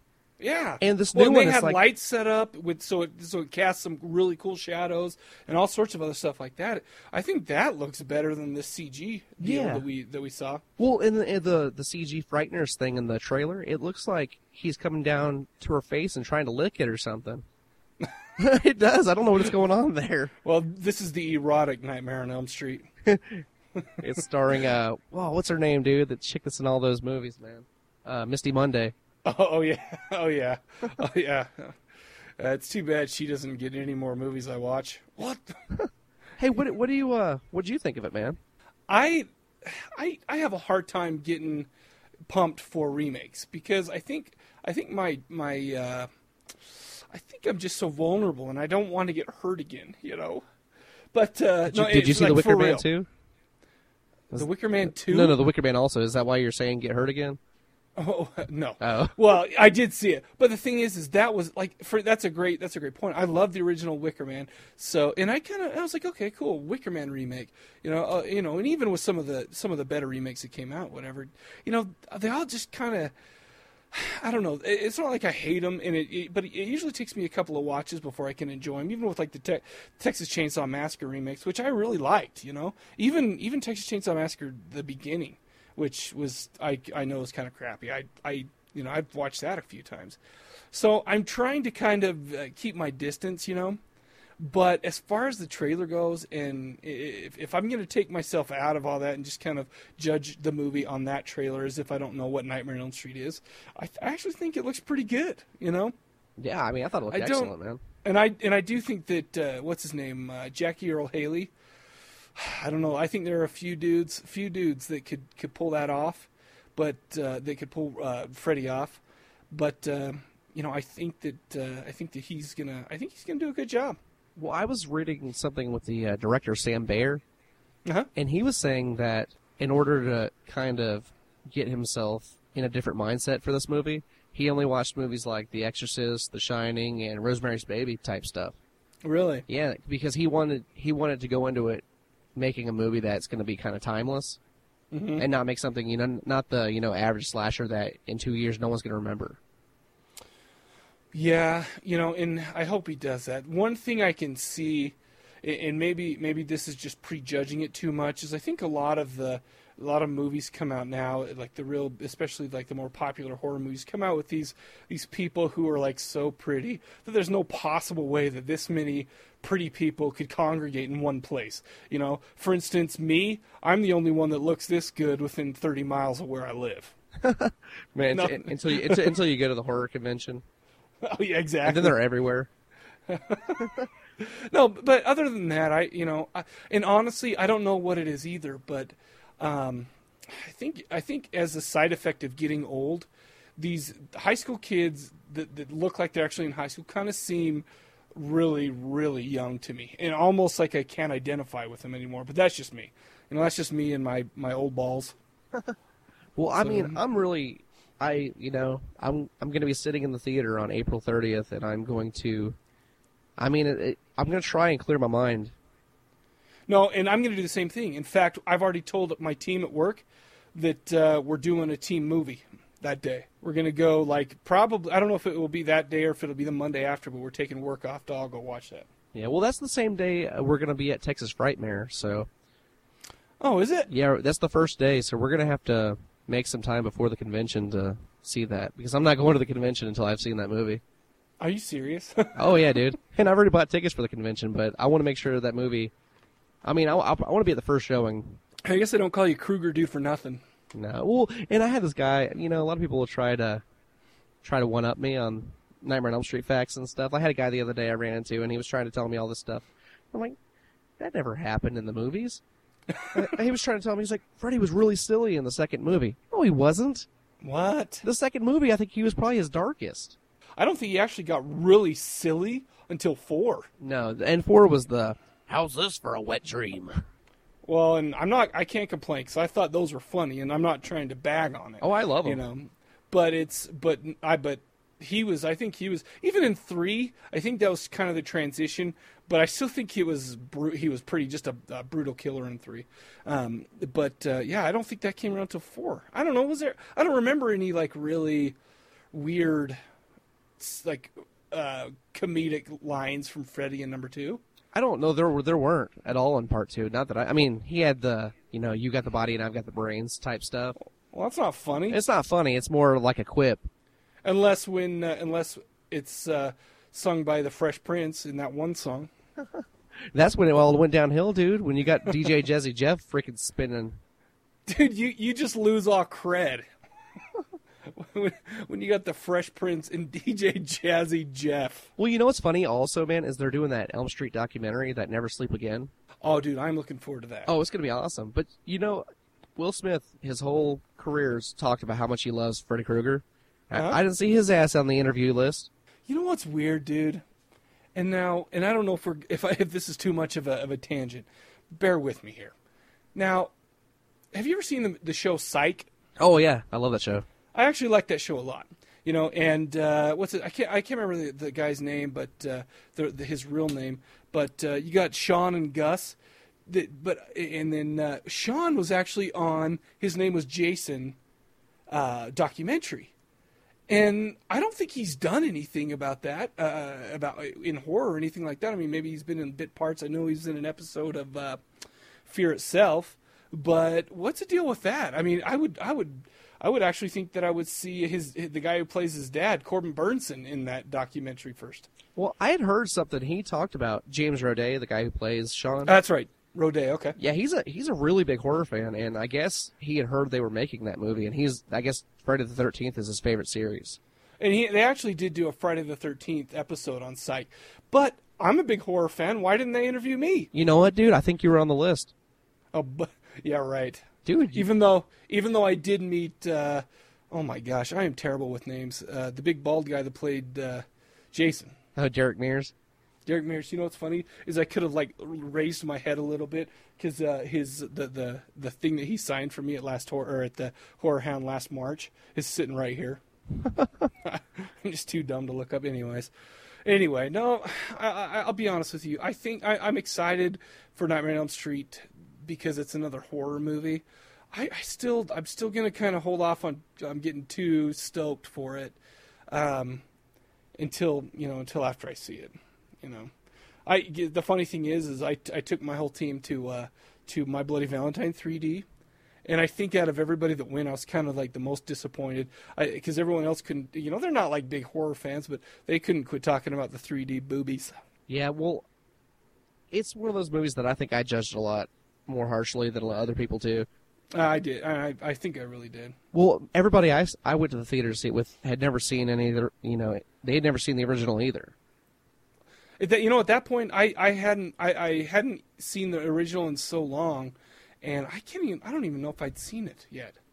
And I know I hadn't seen the version with all the stuff put back in, with all the extra scenes and stuff like that. But, well, I don't even think that one came out until the theatrical version came out.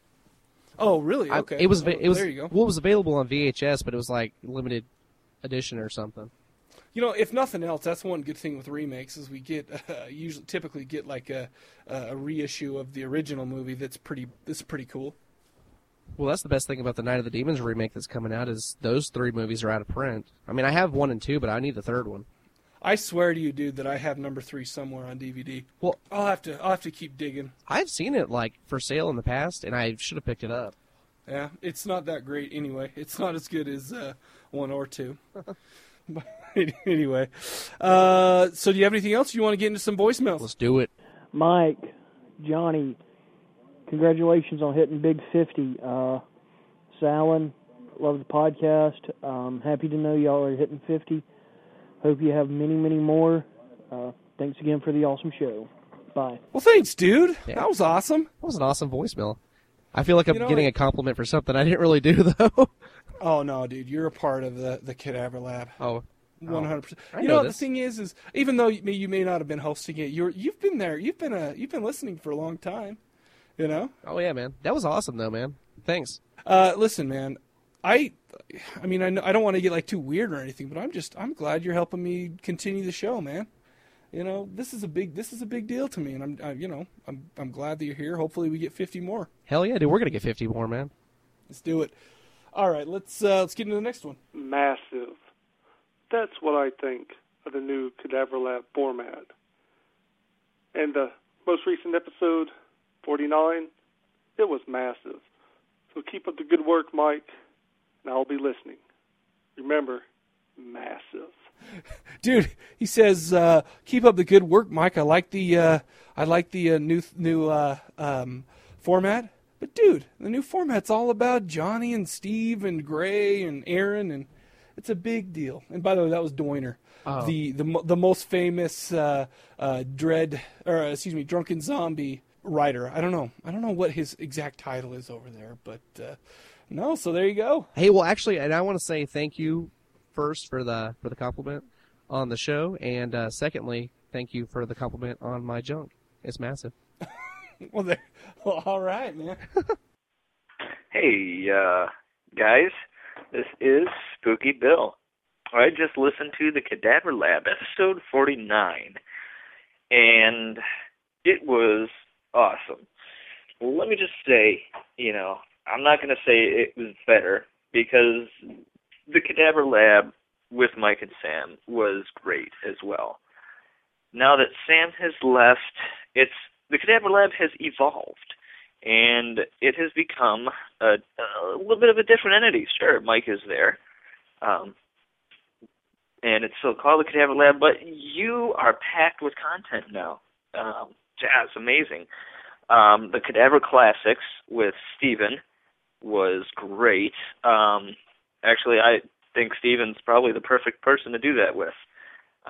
He is very knowledgeable, and the only problem with Steven is that my wife calls him the fuck guy, and I'll explain in a second. So yeah, my wife calls Steven the fuck guy, and I'm assuming it's because he says the F word a lot. However, I'm not comfortable with her referring to other men as the F guy. And I'd be a little jealous if he wasn't, all the way out in, I don't know, Pennsylvania or West Virginia, wherever he is, some place where there's hillbillies, I don't know. Anyway, yeah, so that segment is really cool with him. Gray's serial killer, or Gray's slasher Central is awesome. He puts on a really good podcast as well. That I just recently started listening to The Dark Hours, and I gotta say I'm really impressed with it. Also, Johnny, man, Kruger dude, Kruger Nation man, you rock.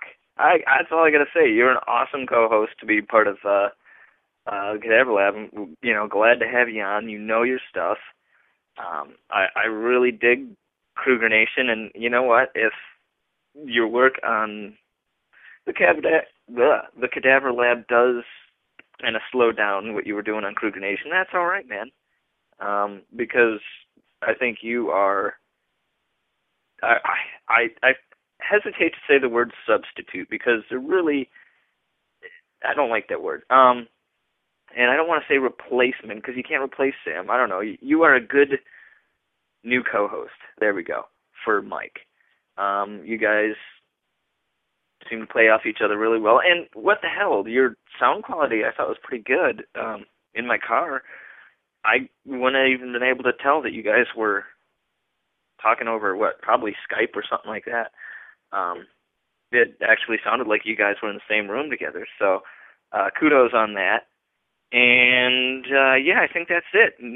Cadaver Lab 2.0, the reboot, has my seal of approval for what it's worth. Whatever. Okay, bye, guys. Always good hearing from Spooky Bill. Dude, that was really cool, man. Thanks. That was a pretty good compliment, man. I really appreciate that. Because, a lot of people don't like that pat on the back. I really do, because, I want to know if I'm, pissing people off or if I'm making them happy. So what's the deal? What, are you going to keep your Kruger Nation going or what? No, I actually, man, I really have ideas for Kruger Nation and stuff. My whole thing is laziness. Well, isn't it for everyone? It really is.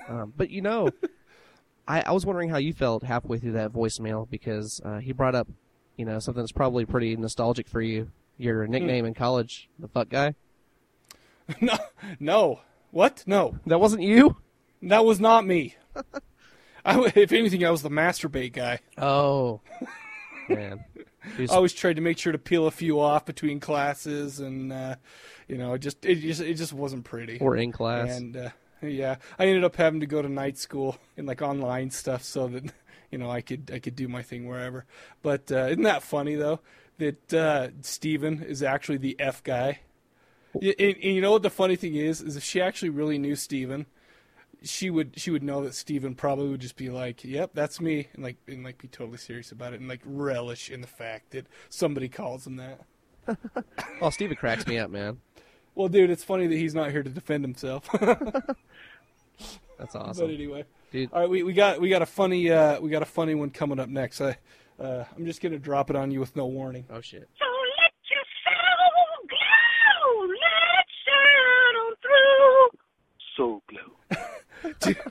Soul Glow? Oops. Oh, yeah, dude. Did we talk about Soul Glow? I remember we did, but I don't really remember. I don't remember what we said about it. Oh, it was when we were talking about your mullet, dude. What did you just say? I mean, back when you didn't have a mullet. I don't... Did we really talk about that when we were talking about my mullet? Yeah, man, last episode we talked about how mullets used to be cool. Oh, dude. Anyways, you know what? I'm just glad we heard the Soul Glow song. And that I'm not the only asshole who knew what that was. I'm going to be honest with you that I have no idea. Like, I've never heard that song before. Are you serious? Come on. I know what Soul Glow is, but I've never heard the America. damn jingle. Coming to America. You need to watch it. I've seen it. I guess I don't remember it. Oh, anyway. All right. Thanks for that one. Hey, guys. It's Gracie's Poppy. How's it going? I'll keep this a short one. Last episode was really good, Mike, so I hope you weren't sweating it out too much. The only negative thing I have to say about it is that I had forgotten that I had watched The Devil's Reign, and now I'm going to have to forget that I watched it all over again. So, thanks a lot for that. And were you guys saying that they made Ernest Borgnine up to look like a goat? Because I could have sworn that's what he looks like when they forget to put his makeup on. Anyway, keep it rolling, guys. I'll talk to you later. Bye. I can't believe he brought up the masturbating goat again. Dude, didn't we make that same damn joke? We did. I think you did. Yeah. Oh, man. You know what? Come on, man. You know, I know it wasn't that freaking great of a movie, but I don't know what it is, but I do not hate that movie for as bad as it is. I don't know, maybe it's just Captain Kirk. I love the Borg. the Ernest Borg? I'm just going to call him the Borg. Like people call Ted Nugent the Nuge. The Borg. Well, you see where my confusion comes in right after we talk about, I just said his name, Shatner, being in Star Trek, which has the Borg. Oh. And all of a sudden you're talking about Ernest Borgnine. Oh, wow. I didn't even make that. I didn't even connect the dots there. Wow. Well, you know what? I don't know what to tell you. It's probably better that you didn't. That probably means you're like cooler than me or some crap. No, it really doesn't mean a whole lot. I don't, I'm going to go ahead and toss my nerd card into the ring right now, but okay. I don't think the Borg was around when Shatner was on there, was it? Were they? No. They're, I think they're, as far as I know, they're Next Generation and on. Yeah, they were there with Picard. Yeah. Yeah, exactly. Nerd. Oh, yeah. I went ahead and upped you on that one. You dick. Hey, ass nuts. It's Vaughn. I don't know what I'm calling about. I'm calling because you guys keep pushing it on Twitter. Oh, call us or email us or something. So I'm here calling. Hopefully this gets on the fucking show. No, Mike gets a lot of bangs. Oh, it's a little pushy. I don't know if I want to play it. Okay. Last two shows that you guys have been doing, fantastic. I like the whole new, Sam leaves and the whole show gets revamped. I like Gray's bit. I like the DM bit, with the, I can't remember the kid's name, Aaron. Used to be DM Drive-In, which was an awesome fucking website. Too bad that went under, and now it's coming back with you, Mike. Very good. Mike and Johnny, overall, I think you guys have been very well, even though you're both not in the same country, same state. I mean, because I know mostly Utah is like another country. Pretty much. I don't know if you've ever been to Utah. It's like another country. But I also have to welcome Johnny into the fold of a fellow douchebaggery, as he's an honorary member until Sam gets back. Fucking, I'm in traffic. Oh, you're a cunt. I hate people. Thank you, sir. Fuck. So if I sound a little distracted, it's because I'm driving. Oh, fuck. I hear you guys doing House of the Devil. I've not been able to watch it yet, but I picked it up with Amazon's bundle with the VHS, and I'm really happy that I got that version. It's just cool to Kick-Ass having a retro feel to it, to have that clamshell VHS along with the DVD. I didn't get to watch it all the way through. I watched half of it, and what I watched so far I like. I can't wait to see what you guys talk about, how you feel about it. What else? I don't know. I have nothing else. I think there's some other, with that non-franchise show you did, slasher, I think you could have done like Slaughterhouse, which is a nice non-franchise slasher, or The Burning, which is a non-franchise slasher, or, I don't know, you could have just emailed Gray and asked him. He seems to know what he's doing. Girls Night Out, Sorority Row. There's been another one. Shit. What else? There's a whole bunch of them that I probably could think of, but offhand I can't because I'm freaking driving and I'm not particularly paying attention to the road while talking to you guys on the phone. Anyway, this is probably already crapped out, so I will have to talk to you guys another time. Yeah. Johnny, welcome to the fold. Hopefully you can keep up. And put out a fucking another YouTube video, for God's sake, you cheap bastard.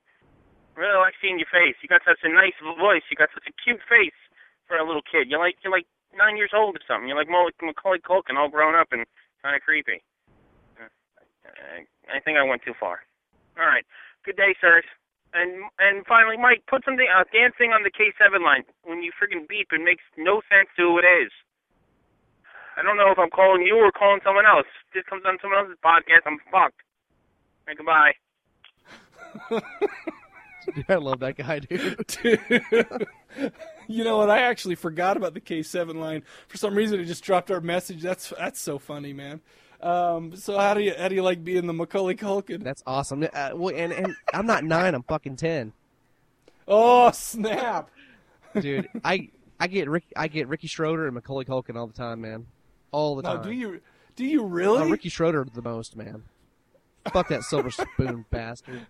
But, hey, I like Ricky. I'm gonna do another YouTube video, man. I'm gonna do one over the weekend just because I can't be this lazy, dude. Holy shit. Well, and plus, what you'll need to do too is start emailing me when you put them up. Oh, I'm going to. And you should have been doing that before, but it's funny because I just all of a sudden noticed you have a new YouTube video up, and then I'd post it on Cadaver Lab. But now I'm just going to tell you to email me, and we'll throw it up there. So and then we'll have everybody go over and comment and do whatever else on YouTube.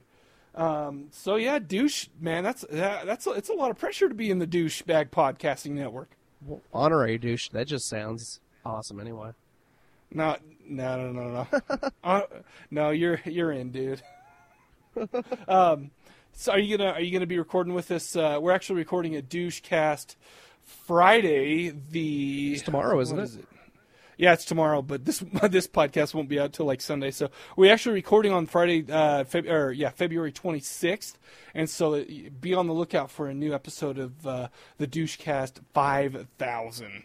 But yeah, dude, are you gonna be watching Meet the Feebles with us and discussing that flick? No, man, I'm actually gonna be. What? I will join the next one. I have some plans for tomorrow, so okay, I'm gonna have to puss out on it. Yeah, you realize that we're just gonna I don't know if you've heard the other Douchecast episodes, but basically all we do is talk shit about the ones who didn't show up. But I've never shown up, so. Well, that's what I'm saying. That's no excuse. You're in the fold now, so we're gonna be doing a lot of that. Hey, thanks for the call, Vaughn. That was awesome. Yeah, man, thanks. And make sure you throw a Macaulay Culkin joke in there. Yeah, we will. Hey, Mike at Cadaver Lab, new Kruger dude. What's up? This is Zombie Ron calling in, first-time caller. Kind of nervous a little bit. Just want to call and let you know I've been listening to your show since you started, and miss Sam, but just listened to the new show. I have to say it was pretty good. Kruger dude was good. Enjoyed listening to his him talking about the shows. I mean, not say shows, but the movies, and thought he did a very good job to replace Sam. Well, there's no replacing Sam, but he did a very good job. And just like to say thanks for keeping Cadaver Lab going, even though Sam left, Mike, and you do a good job. I listen to you every time you come out. I'm looking forward to more episodes. Y'all take care. Bye. Dude, I think people forget that the show has been evolving for much longer than just Sam. We used to be the Four Horsemen of the Apocalypse. Do you remember those days? Yeah. Did you ever listen Wasn't to it those? like 6 episodes or 5 episodes? Yeah, I think it was. I don't even remember. It's funny because I work with one of the guys who used to be in it, Paul. We're like best buddies. And of course Sam, and so we're all a close knit group. So and Jeff, the other guy, is my little brother. It's like, yeah, that was actually a lot more uncomfortable making that evolution than this one was. Yeah. Because I had to sit there and still work with him for a while. There was a little bit of awkwardness, let's just say, but all in all, we made it. You know, I'm pretty happy about the show. I mean, if I guess if I do say so myself, but I think it's really awesome that we've gotten some calls and we've gotten a ton of emails for people just supporting, you know, the change and everything like that. And I really appreciate it. Yeah, no reason to be nervous, Zombie Ron. I mean, that's an awesome voicemail, dude. Yeah, absolutely. We got one last one, so let's get to that one. Mike, my man. You are a fucking mad genius. Who is this? This is the quite mad, but far from a genius Metal Mikey calling in, or voicemailing, or whatever the fuck I'm doing in. But you know I host this little thing called Action Attraction. But I finally got my first taste of the new Cadaver Lab today when I listened to episode 49, so I'm safely behind as always. Now, I would have commented on the previous episodes, but I kind of felt that you'd get a flood of response from it. So, of course, you know, hey, I wish Sam all the best. But Mike, holy shit. Did you rebuild the Cadaver Lab ship into something glorious and magnificent in its own right? I mean, yeah, I'm going to miss the talk of vaginas and fur burgers. But you know what? I love hearing your segments with Steven, who, by the way, is just awesome in his own right.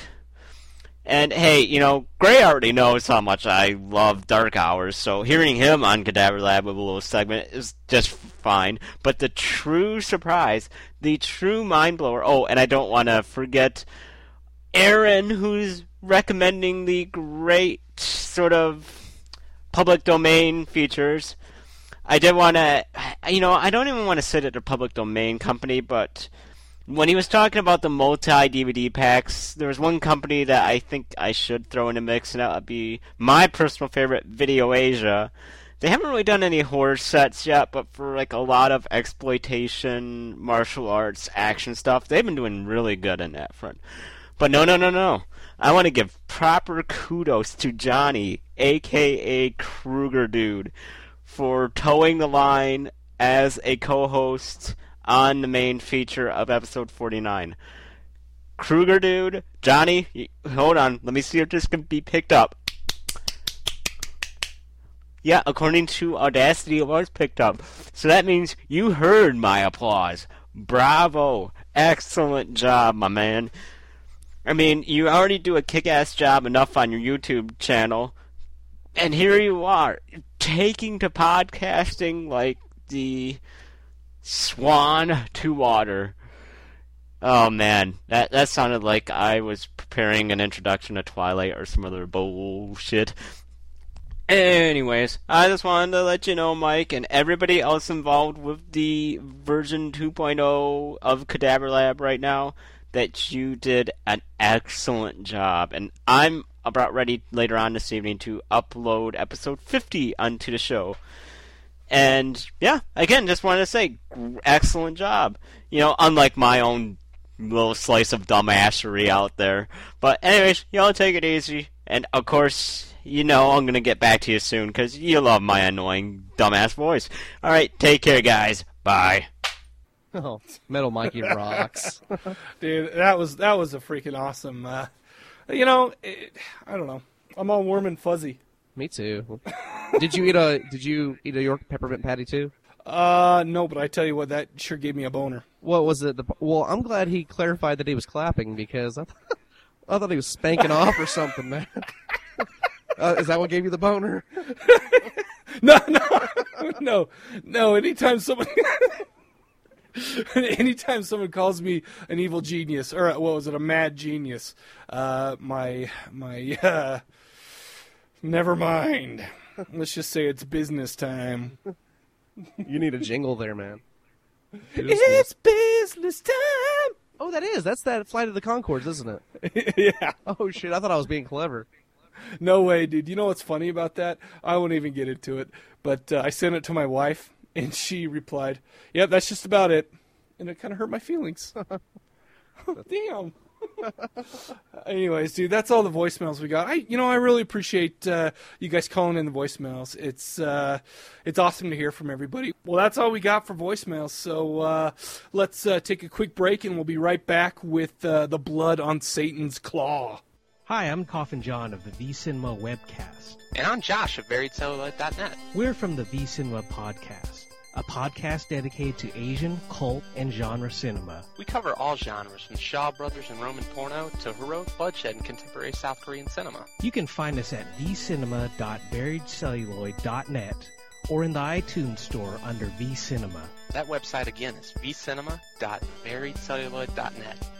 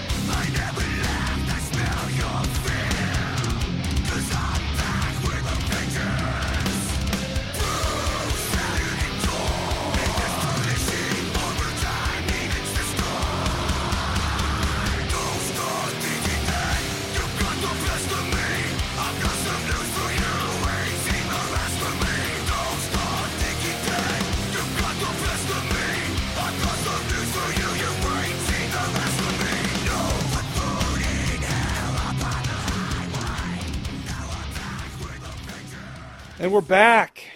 We've got the rest of the Unholy Quad to talk about today. You know what? Actually, I wanted to mention one thing that I'm pretty stoked about. Have you seen? And I was gonna ask you this before we actually got into the voicemails. But have you ever seen Night of the Creeps? Oh yeah, dude. I just picked up that Blu-ray the other day. Well, I ordered it from Amazon. Have you gone through some of the extras? I watched part of they had like one that was about 45 minutes long, and it was all interviews. I watched most of that. You know, I got it. I haven't actually watched the movie itself, and I haven't seen the movie in years. I think it was actually on demand a little while ago, and I completely missed it. Anyway, but I watched all those extras, and it's got me pretty stoked to check that flick out. Anyways. I'll bet that'll look badass in Blu-ray, man. I'm pretty stoked about it. All right, so let's get into it. The first movie that we're going to be talking about tonight is called The Blood on Satan's Claw. When the grave of the devil is disturbed by the plow, the satanic essence of evil wreaks violent and revolting revenge. But it weren't human, sir. There were fur. Then it was an animal's remains. It were more like some fiend. And the evil grows quickly, attacking first the youth of the village and making them the devil's children. Look. Oh, God, I prayed I'd never see that again. That's what they call the devil's skin. Doctor, witchcraft is dead and discredited. Are you bent on reviving forgotten horrors? How do we know, sir, what is dead?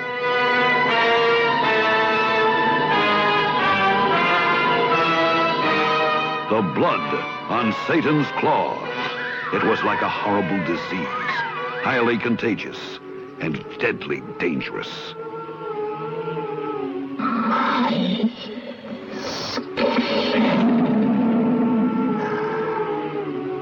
Hail, Behemoth, spirit of the dark, take thou my blood, my flesh, my skin, and walk. Holy Behemoth, father of my life, speak now, come now, rise now from the forest, from the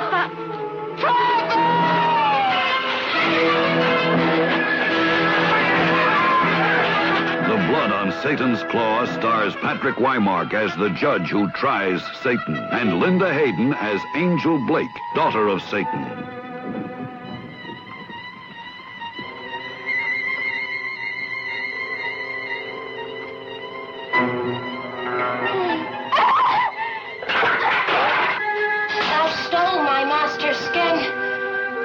away with thine. I think thou could be saved.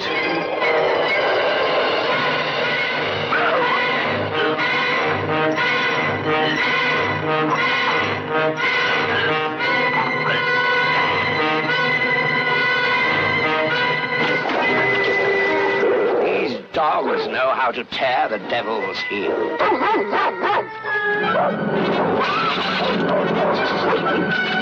Thou telltale bitch, thou set the dogs on me. Of course I didn't. Art thou ready to give thy skin tonight? Art thou ready?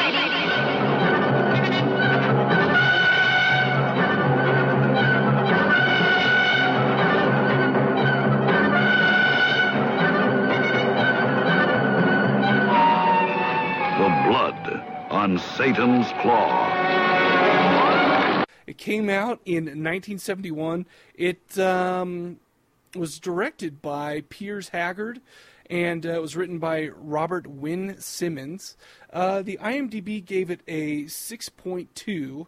I guess let's just get into the story a little bit. It says the film opens in 17th century England with Ralph Gower uncovering a deformed skull with one eye and strange fur upon it while plowing a field. The local judge is asked to look at it, but the skull has vanished, and the judge disregards Ralph's supernatural fears. However, later, many people in the village become affected by this supernatural power, including a young woman who sprouts a claw and children who behave. For a second there, I read it. A young woman who sprouts a clam. Sorry.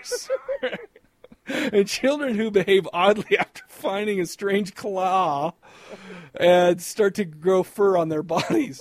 Damn it. The farmer who first found the skull rides to a neighboring town to find the local judge and bring him back to try to eradicate the evil. The judge does come back after having done some research in a book about witchcraft. After getting some info about a future cult gathering, the evil children in the village, the judge takes some men to the spot and will leave the rest to your imagination. I was about to say there had nothing to do with clams, but I guess I really can't say that in good conscience. Man. Oh, that's bad. You know what? I kind of hate to admit this, but the first thing I noticed when I started watching this, and I know this is so childish and asinine, is the fact that I can't remember what he did, but there was somebody involved in this in this production named Dick Bush. I wrote that down. and I'm watching it with my wife, and I from then on out, I just made dirty jokes the whole time. And I'll tell you what, this movie did a great job of keeping the opportunities for dirty jokes flowing. Oh, yeah. Well, and right when I saw Dick Bush, I immediately thought it was more of a condition than a name. Dude, like a medical condition that dude, that's freaking deep, dude. Well, you have a Dick Bush. What'd you think about the movie? I really like this movie. I've never seen it before. I've seen a lot of these actors in other movies, though, so it was cool to see them in this. One thing I did, I think I'm kind of a sucker for period pieces around that time. I'm no history buff or anything like this, and this here says it was the 17th century, but I think there's always something about, a movie that takes place in, a totally alien, time period and environment than what we're used to now, that I think really allows me to, kind of get that level of escapism. I don't know. What do you think? Well, it seems like a lot more goes into a movie where you have to focus on things like setting and putting it back in one of those time periods. As far as the story goes, this was just basically a satanic type of curse comes upon a small town, and of course there aren't too many people for it to affect without everybody in the town figuring it out, or at least hearing about it. One thing that I thought was really funny is they start kind of accusing people of witchcraft. There was one part where actually these guys throw this girl into a lake, and if she drowns, she's a witch. Or I'm sorry, if she floats, she's a witch. But if she doesn't float, she's not a witch. Didn't they rip that from Monty Python? I don't know, man. That seems like something I saw in that Vincent Price movie, Witchfinder General. Oh, I haven't seen that yet. Yeah, I think that's from that too. Is it really? Oh, something. I know there's a scene where they're hanging them off bridges, and I think they're like holding them underwater for long periods of time. Oh, you're kidding me? Yeah. Really? So, what'd you think? Dude, the thing I really liked was, it seemed like a lot of the cast was really young, and the acting was really superb, man. They were, like, really good actors. Another thing that kind of got me with this movie was you really didn't, well, maybe you might have, I couldn't spot immediately whether or not, the judge was a villain or, what was going on. And they didn't really allude to the fact that the kids were actually going to be the villains until much later. Right, and the thing is really the only indication that anything real was going on, and this wasn't a film about, what do you call that, just like witch hunts and things like that, is the fact that those who had been affected by, I guess, Satan or whatever, what was it, Satan exactly? They kept saying his name, and I could not remember their God's, quote unquote, their God's name. And I can't remember. I couldn't really understand exactly what she was saying. But the only indication that people were involved in this was a patch of pubic hair somewhere on their body, like for instance, some on the back, some on the leg. Anyway, I would compare that more to bear fur. Yeah, that was like a big, huge patch of hair, man. No, and the thing is it's like there was a couple of parts. The bear fur was fine, and you could tell this was, there weren't a lot of gore, and there wasn't a lot of blood. Like, no, I mean there was some, but not like a ton of it. But I as far as a film like this goes, I don't really think that there needs to be, since I think a lot of it's psychological, and a lot of it just is kind of dealing with the town and their ability to handle this. Anyways, well, a lot of it's implied. I think they focus more on that. I really like Linda Hayden, and she was in this. She was the what did she play in this? She played the main girl, Angel. Oh, the cult yeah. leader, yeah. I've seen, she was in Drink the Blood of Dracula, or Taste the Blood of Dracula, right. and she was in Madhouse, the Vincent Price movie. And every time you see her, man, she's got one of those, things that are, boosting her freaking boobs up real high. And and it's funny because those are later movies in her career, and I'm thinking, I wonder if she's ever done anything where she got naked. And this movie, I thought she was like 15, and they got her naked pretty fast. Well, I hope she wasn't fifth freaking teen. I don't think legally she could have been, Right. but I didn't expect it either. We were talking on Twitter earlier about how I said this movie should be called "The Blood on Satan's Hairy Bush" because of her in it. Yeah, but then I kind of started thinking about gross things like I won't even say it. Oh, by the way, it was the cinematography that was done by Dick Bush. Oh yeah. Anyway, he was the director of photography. Yeah. And to get back to what you're saying about the acting, there was one point especially, the movie starts out with, a young man coming home with his bride-to-be, and they come back, and this is after this evil entity has been unleashed, and they come back, and the girl who, what do you call it, his fiance, basically, they come back, they get to meet the family and whatnot. She gets like possessed by some kind of this entity, and I actually think she did a great job in kind of portraying the madness that she did that she was going through without kind of being too cheesy. She had that little look. Oh, when she was coming down the stairs.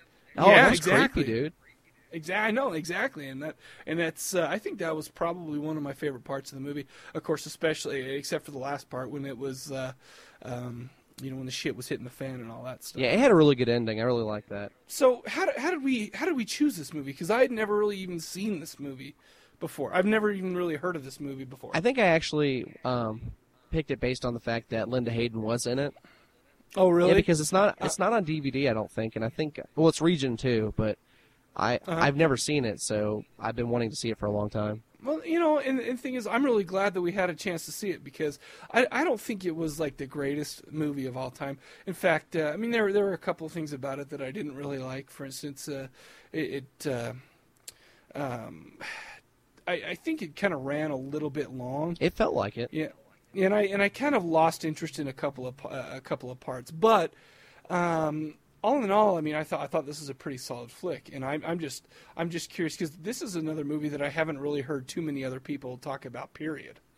The only thing in this movie that I have a complaint about is the music. Like, it just it seemed like it didn't fit with the movie very well, especially toward the beginning of the movie. But I can let that go because the rest of the movie was pretty good. Well, and also it seems to me that that soundtracks from the 1970s, a lot of times didn't kind of had that ill-fitting feel to them.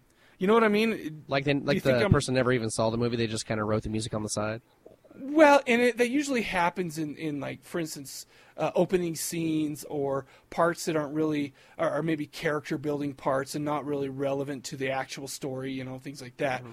But I think that does take me out a little bit. I get that a lot, especially with like Italian movies for some reason, and I don't know why that is. I just think every movie I'm coming up with, is an Italian movie that I'm thinking about, like some of Fulci's and even Argento's from back in the day. Yeah. But no, so I understand what you're saying.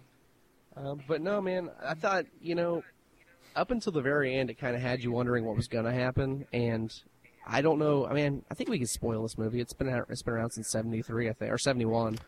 Well, I don't know. I mean, just because it's been out that long, I don't think it doesn't really mean that everybody's seen it. Hell, we don't spoil the Cadaver classics. Oh, I won't spoil this, but I will say that in the end, it kind of caught me off guard because I didn't expect the climax to be what it was. You didn't expect the climax to have like 20 seconds of straight booby? Well, no, that's actually one of the best parts, man, is that this movie, the director and I guess the DP, Dick Bush, knew they knew how to end a movie on a high note, man. They flashed titties in your face for about a good 10 minutes and then you roll credits. There's no better way to end a movie, man. That's the movie I want to make is going to be just like that. Man, I'll tell you what, I was spent after it was done, in more ways than one. Just kidding. I will agree with you that this movie, it felt really long, but it said it was only 93 minutes, so... Yeah, it did. It seemed to me to be longer than 93 minutes. Well, there were a lot of parts that just kind of, they just... Well, and the thing is I think some of the parts that they could have cut out were kind of almost redundant. For instance, they talked to the judge, or they talked to the what was that guy that was visiting, and the doctor? The guy that was wearing that like curly wig thing. Oh yeah, was that? He was a judge. Anyway, was he the judge? He's the same guy. Same guy. He looked different to me. Anyway, so I think just kind of talking with him about it, I think it just kind of seemed to be a little redundant for me, but. I mean, it's forgivable. Only because I think the atmosphere was good, and of course, I think the films from 1970s, they kind of have this feel. And this definitely had a 70s feel as far as like film quality and maybe cinematography. I don't know. Maybe I'm talking out my ass, but it did kind of seem to me that this was filmed like most films are filmed in 1970. Does that make sense? Because that was a lot of saying the word film. No, yeah, that makes perfect sense, dude. All right, you wouldn't be bullshitting me, right? And just kind of letting me sound like a dumbass when I release it. No, it sounds cool, man. The thing that the whole movie, we were talking about the judge earlier. When he got a hold of that book, that's what I was kind of expecting him to go on this, like demon raising like rampage or something.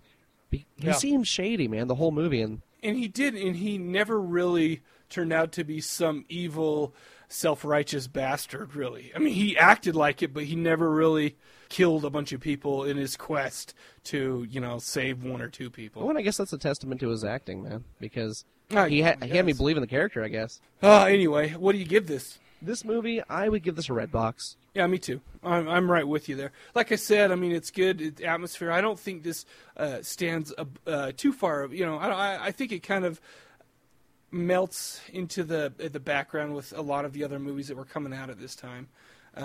However, it did have its ups and it did have its good things to make it fun to watch. This movie had a memory count of 13. Son of a... Well, right, and then there's one at the end where you see it for like 20 seconds and then look away 20 more seconds, look away, Yeah, I mean, why are they going to make, Avatar 3D? Let's see this movie in 3D, man.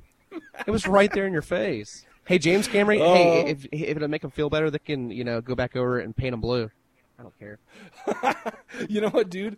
Maybe we should start a petition to add giant boobies to Natiri, and see if he'll just add those in on some kind of a director's cut on the Blu-ray. You know, I doubt that's going to be the extended cut. Exactly, the extended cut, because you're going to be extended once you watch it. Did you get any What Did I Learn? I did. I actually got quite a few. What did I learn? First of all, the devil is really hairy. Number 2, old people are scary as hell when they watch two people having sex. Oh, that wasn't sex, dude. That was a full-on rape.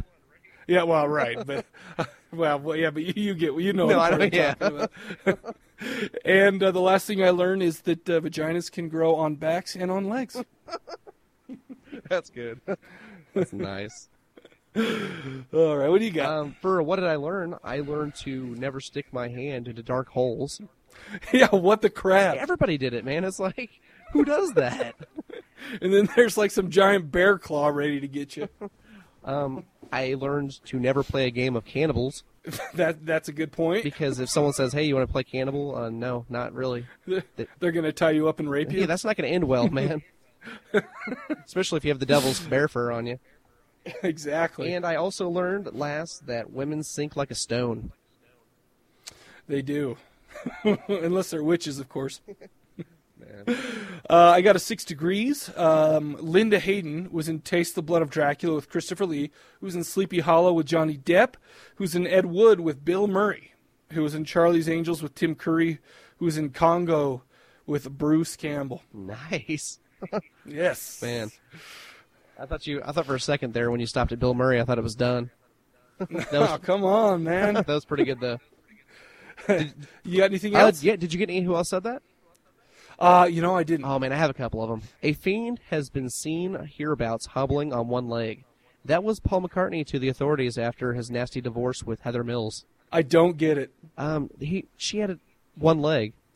Oh, that's right. She was on like Dancing with the Stars or some crap, wasn't she? Yeah, she had the wooden leg. She was spinning around and stuff. Oh my gosh, I cannot believe that's the only episode of Dancing with the Stars I've ever seen, and trust me, I'm not kidding you. Yeah, no, trust me.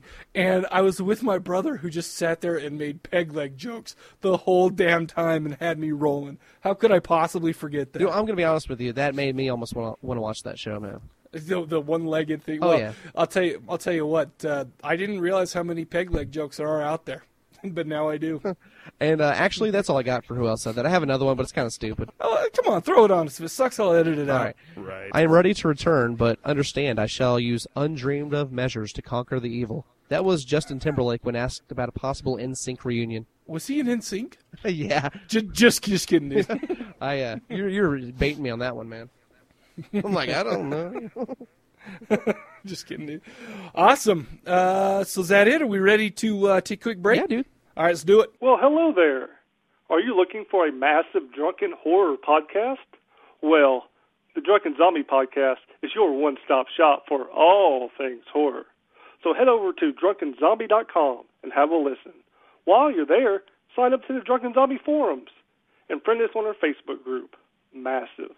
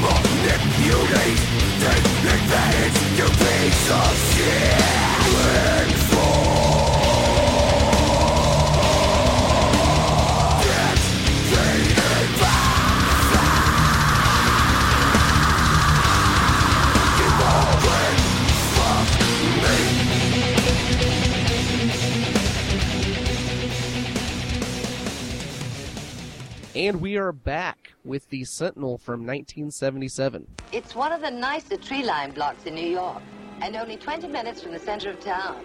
Oh, and just around the corner there's a supermarket and a cleaner's. That's Father Harron in 5A. He's blind. Blind? Well, then what does he look at? There is danger everywhere.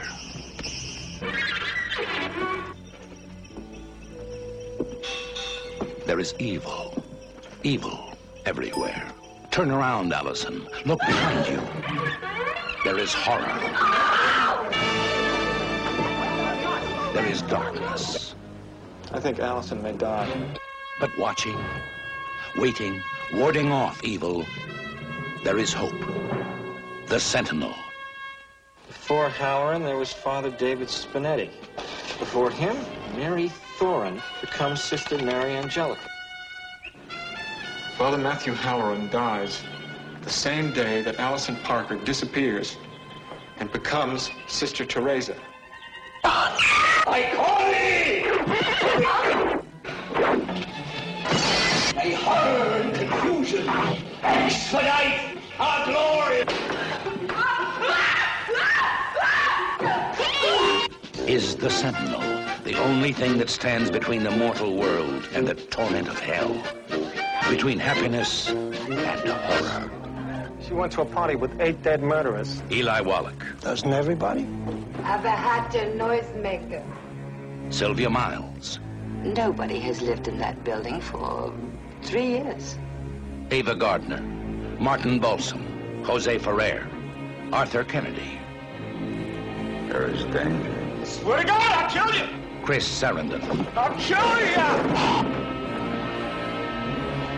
Burgess Meredith. Welcome home.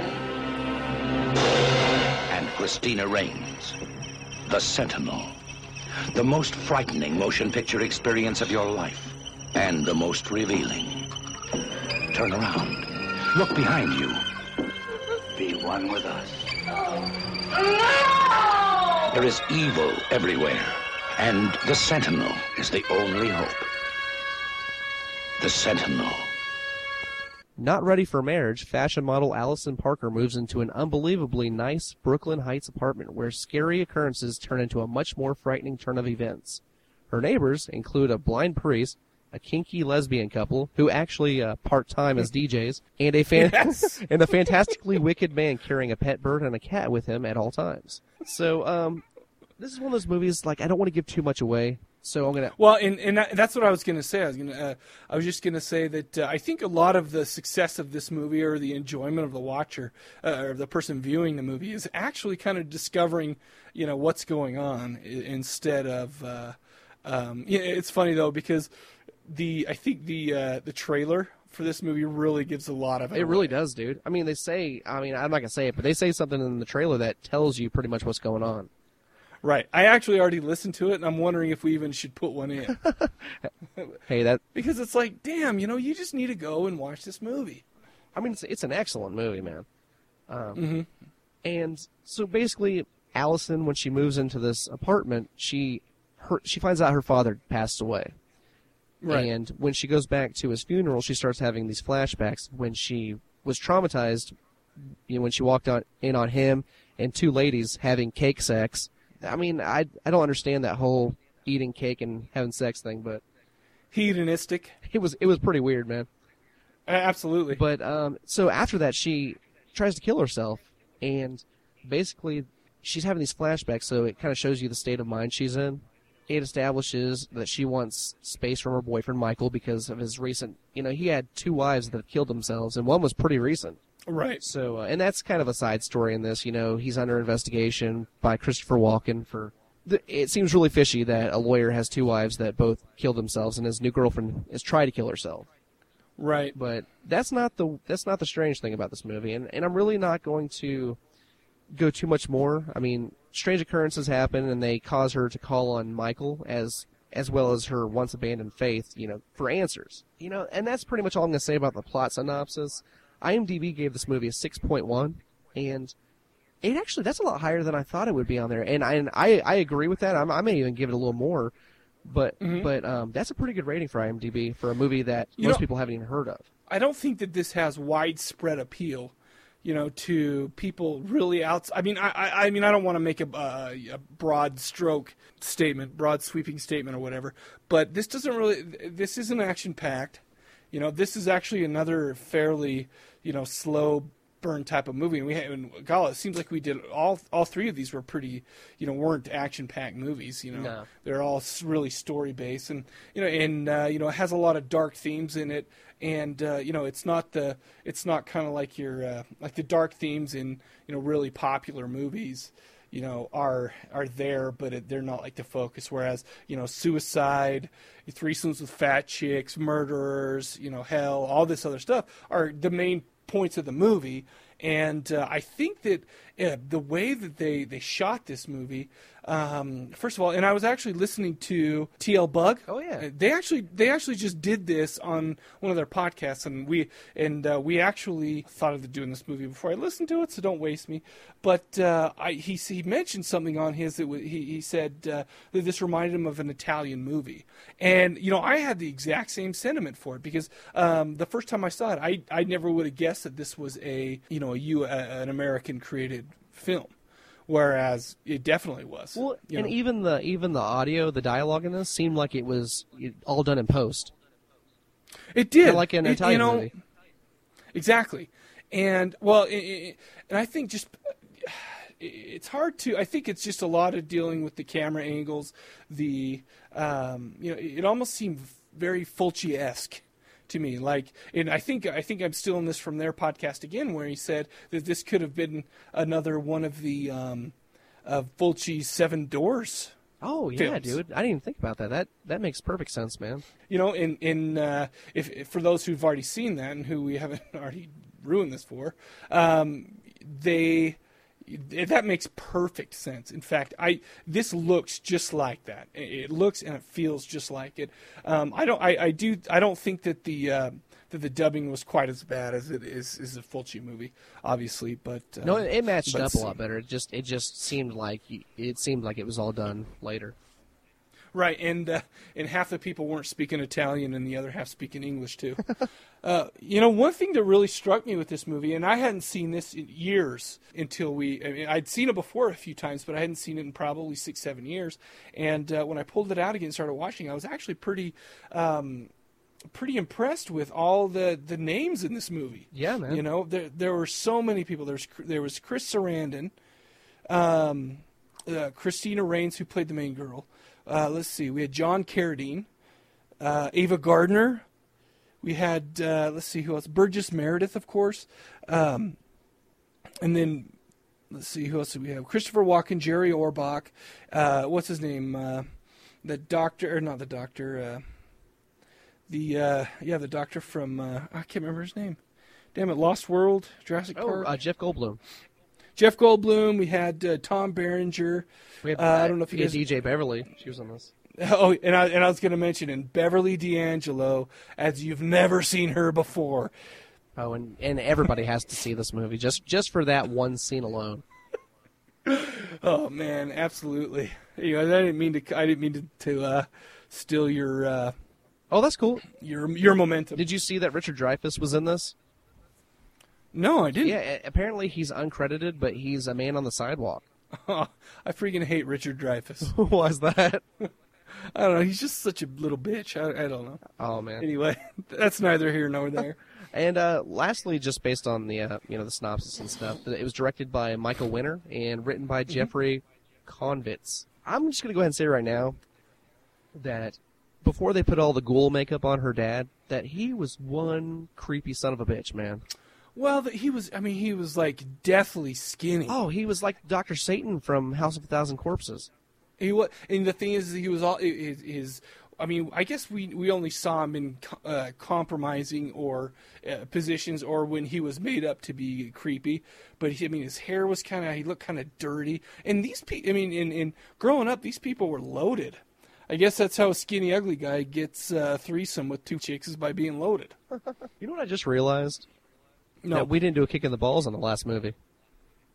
Oh, we didn't? No, dude. I had one too. I just saw that. All right, what's your kick in the balls? My kick in the balls for the last movie. I'm sorry to get off here. It was just for the rapist, the young guy who rapes that chick. Therapist? No, yeah, the therapist. Yeah, let's say that. That's a little easier on my ears, man. No, mine goes to those two damn old people for freaking me out. It was like they were watching freaking MASH or something. Those old people watching MASH. You know what's funny is I actually meant Matlock and I just said MASH.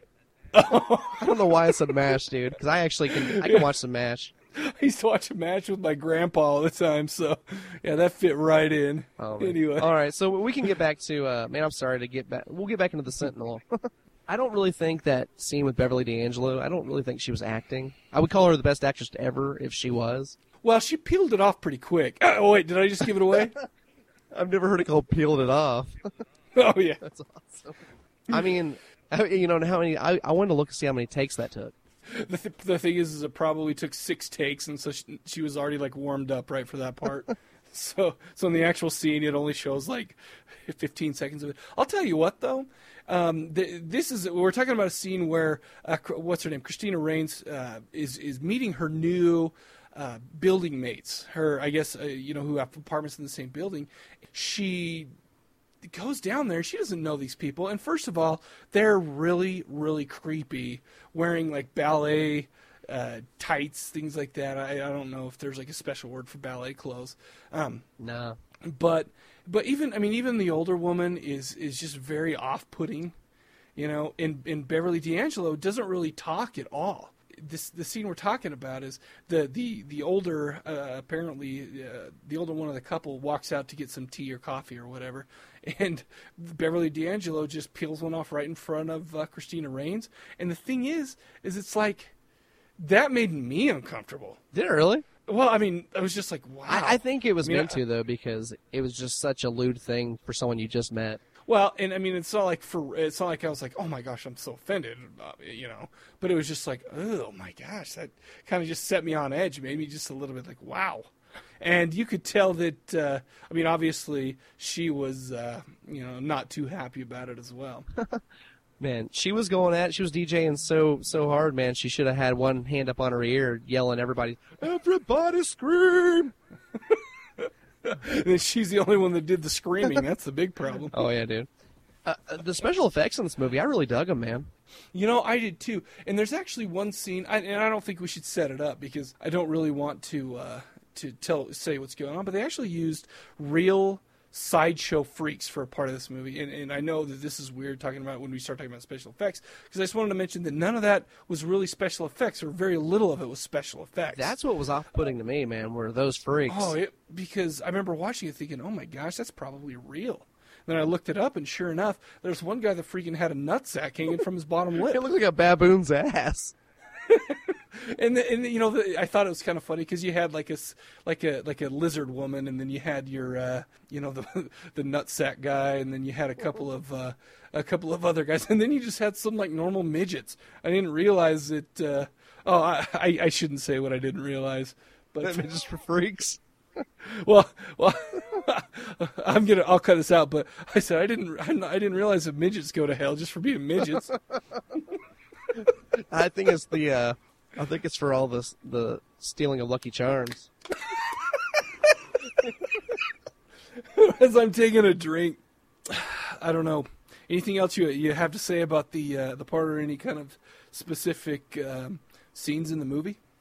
Not really. There were some really cool scenes where she would wake up in the middle of the night and, weird things were happening. Like her ceiling fan was, or it was her light was like kind of spinning in a circle from the ceiling. Right. Mm-hmm. And, and she had some brass cojones, dude, because getting up and walking around that huge apartment building in the pitch black. Oh yeah. Oh man. And and it wasn't exactly, to her benefit either, walking around that place.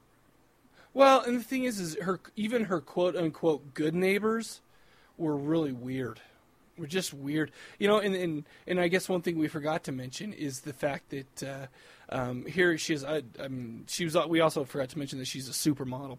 But anyway, ever since she moved in, a lot of just like weird, strange things happening, including those types of dreams, including like a supposed empty, a lot of noise coming from a supposed empty apartment right above her. Oh. And all sorts of creepy things. I just did remember seeing when you mentioned that was the birthday party for the cat Jezebel.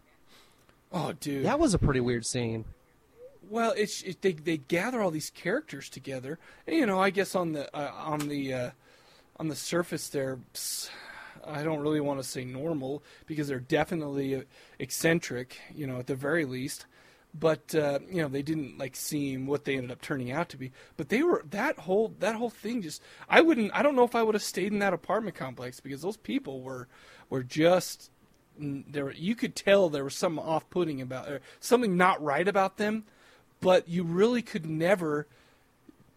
It was hard for me to pinpoint what it was. I mean, because what's his name, Burgess Meredith, comes over and visits and was very nice and very polite, maybe a little bit pushy and not really that respectful of her personal space or whatever. But all in all, he just seemed like a harmless old guy. If you kind of, or you could just kind of explain him as a harmless old guy, but you could tell there was something off. Well, especially with the other people, man. I mean, he was the least menacing character in the beginning. Right? Yeah. Still, that's what I'm saying. Still, there was just something about him that you were just like, ew. Man, well, and not to give anything away, but the next day after that party, when she talks to the landlord of the building, yeah, or I think it's the landlord. I think she's just a. What do you call that? Oh my gosh. Like a leasing person, the realtor or whatever. Real estate. That's what I said. Yeah, the realtor. After the conversation they have that next day, I would be out, dude. I'm done. Like I wouldn't be in that apartment complex. Yeah, and then that's when she starts wanting to get to the bottom of what all these strange things is. No way, dude. I would be out of there. But you know what? Thank God she didn't, because it made the climax of this movie really awesome. Well, that's true. That would have sucked as a movie. The memory count on this movie, dude, was 25. I don't know how many quality though there were. There weren't a lot of them, but I also did another category too, and this was basically for any scene in which they weren't naked, but you saw like full on nipple. Yeah. And there were 15 of those, man. She would take off her shirt and be wearing a bra where you could see straight through it, or. It's funny that actually led to a conversation with my wife about why nipples are the only part of the boob that dudes like. Well, not the only part, but it doesn't count as seeing a boob unless you do see the nipple. Exactly. Yeah. So I couldn't explain to her why, but that led to it. Well, and if you ever date a girl, or if you ever meet a girl without nipples, man, run. You got nothing. You just have two freaking sandbags. It's like two raccoons in a gunny sack fighting to get out. Dude, that's so rude. No. I don't think that one thing that I did like about this movie, and it's almost refreshing. I realize this is an old movie, but it seems to be, and actually you could say this about House of the Devil as well. It takes itself seriously, and yet it never betrays that. I mean, there's never a moment where a character, or like one of the actors steps out of character and makes some kind of, tries to turn it into a comedy or whatever. And listen, I'm all for horror comedies, things like that. But I mean, when they play it this straight up and this serious, I think sometimes it gets a little distracting when, they come out and kind of take the movie in a different direction just for a short period of time. And this is pretty much just, here's this dark story with these dark themes, and it seemed dark all the way through. Well, in any movie that kind of deals with this subject matter, with anything satanic or, devil cults or anything like that, I can't think of any of them that have ever had comedy in there, because I think that does pull you out of it if they were to put something like that in there. Well, it would definitely, since I think a lot of those movies probably work more on suspense and I mean, obviously the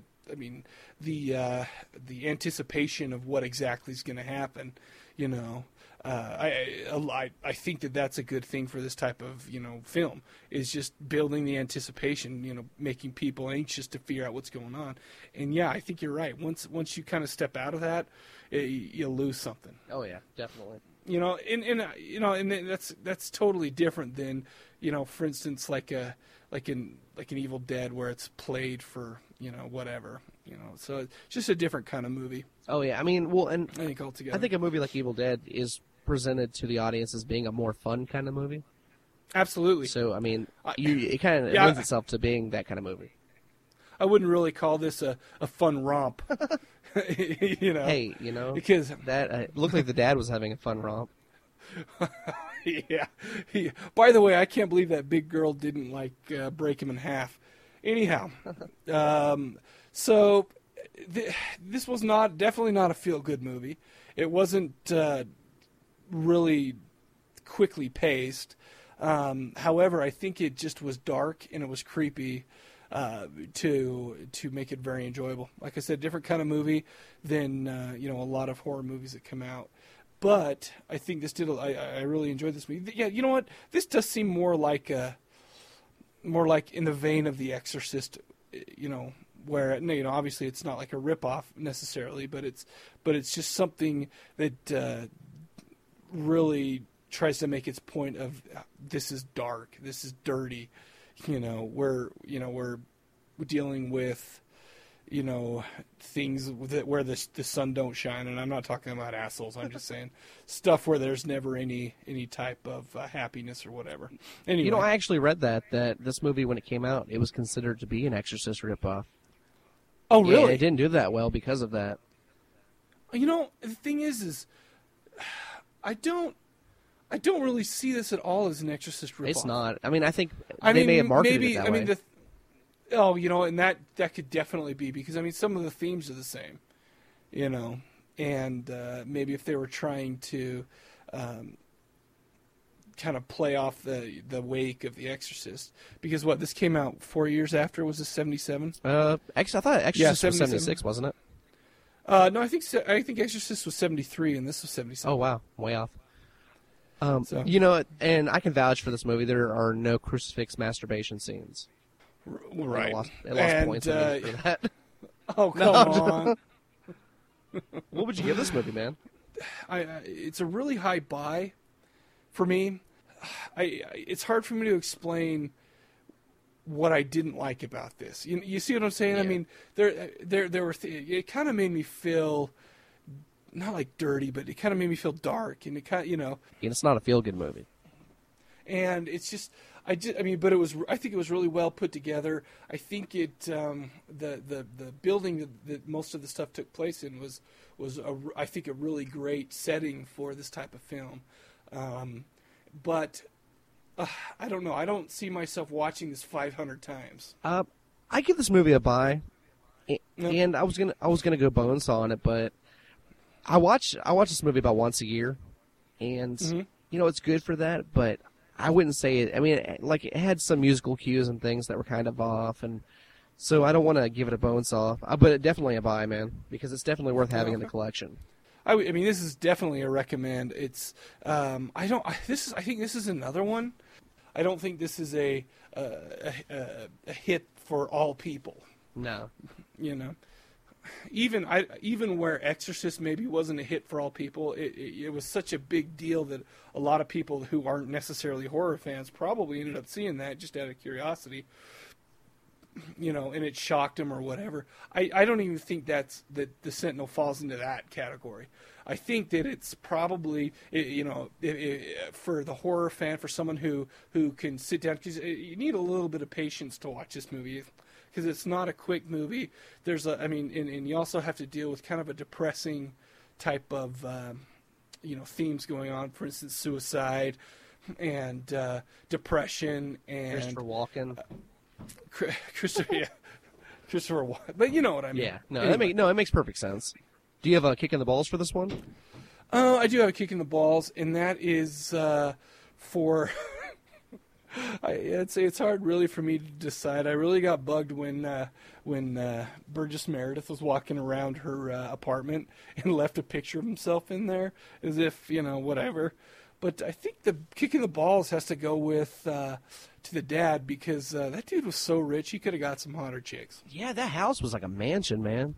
Yeah. That guy was loaded. But I mean, he seemed like he was into some pretty weird shit, man. So that's true. Maybe to each their own, I guess. My kick in the balls for this goes to the Catholic Church because, like overall, yeah, because assuming that being blind makes something less scary, that's just, man, come on. What do you mean? Well, I mean, I don't want to spoil it, but the priest upstairs was blind, and just think of the stuff he heard day in, day out. Oh, I see. I see what you're saying. Oh my God, man! They knew what was going on, and they stuck. Yeah, I would be terrified, man. So for sticking that guy up there and making him put up with all that BS. Oh yeah. And I see. Hey, I have nothing against the Catholic Church other than that. Well, other than a movie probably most likely made not by the Catholic Church. Well, no, it had that stamp of approval on it. No. Right. Did you get a what did I learn? I did learn to knock first. Always. And that's about it. Well, I learned that sometimes people can have naked cake parties. Wow, that was a learning experience for both of us. I have a few other what did I learn things, but they're all spoilers. Oh, and I did that too, and I'm trying to keep them out of here. Yeah, I learned that penguins can be super creepy. Yes, penguins sometimes carry cats and parakeets around. Oh man, and sometimes the parakeets get eaten by cat.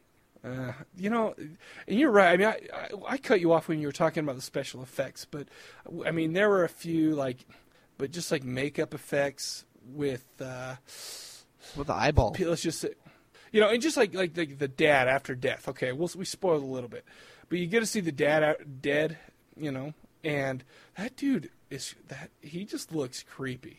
I think that again, that kind of is a nod to the type of special effects that Lucio Fulci would have done. Oh, definitely. Man. There's not like the ultra gore like in a Fulci movie, but even the makeup effects, things like that, was really reminiscent of that.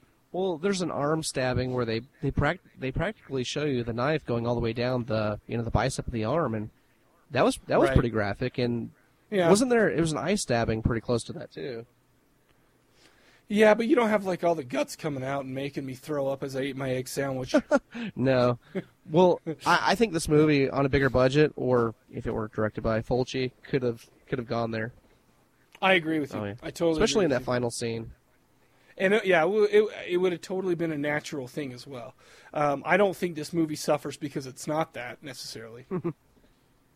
I don't think that it would have been a better movie necessarily if it had more Fulci-esque scenes, because I mean I do think that sometimes Fulci's a little overindulgent with his gore scenes, but that's just me. No, it's true though. Well, especially with the. I love Fulci too. Don't get me I wrong. do too. His later movies though were just ridiculous in parts. Really? Yeah, well, like Cat in the Brain and movies like them. I mean, I love those movies, but I haven't even seen that one yet. It gets pretty out of hand. But I mean, that's kind of the charm of those kind of movies. Yeah, I agree. Andy, who else said that? No, man, I am ill prepared. I have a couple of them. Let's see. Mom, I just can't go. Here, take one of these. That is the last X-Lax commercial I saw. The next one is, I'll be gone for a few days, long enough for me to defend my convertible freak. That is Optimus Prime's lawyer. Awesome. And the nice, the final one, it's what do you do for a living? We fondle each other. That is the Dateline I saw with Siegfried and Roy. Was Chris Matthews there? Oh, wait, that's not Dateline. I can't even remember what that is. Oh, that's Hardball, dude. I don't even remember. But all right, well, is that all we got on that? I think it's all we got for this one, man. All right, man. Let's take a quick break.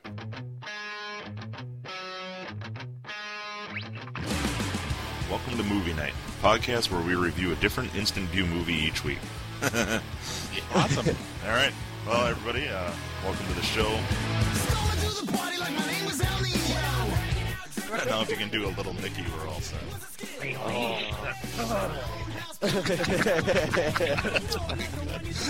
Is it really? I'm just like, yeah, actually it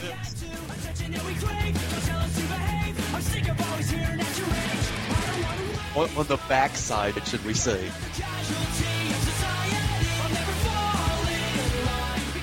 that's a little scary. I'm kind of seeing maybe a situation where there might be some pressures. You want to get out of approval.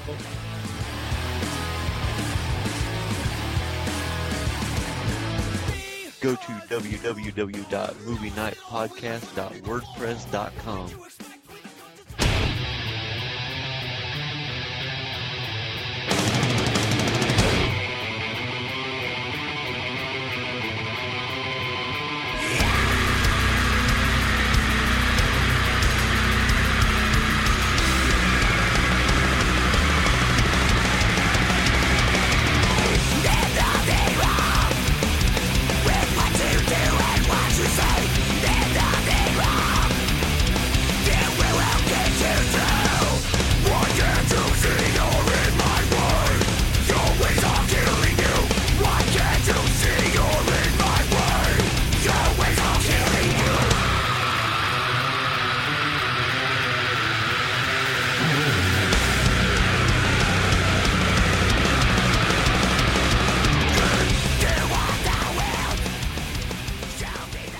Back with our final movie of this episode. As I've been going over the internet and looking at little horror news and whatnot, it seems like this movie, House of the Devil from 2009...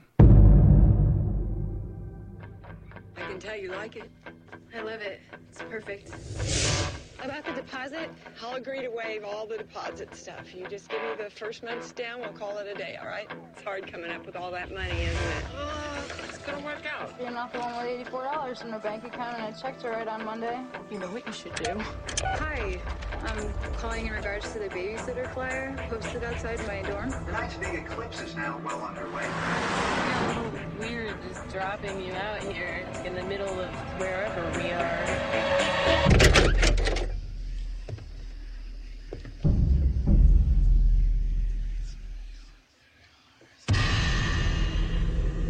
Forgive me, Samantha, because I've not been completely honest. We're from the desert, you know.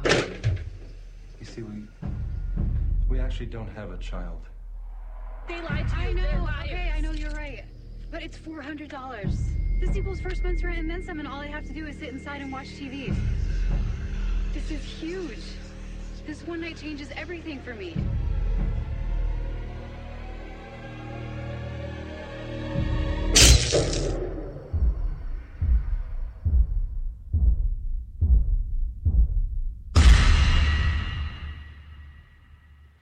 Here we go. Are you not the babysitter?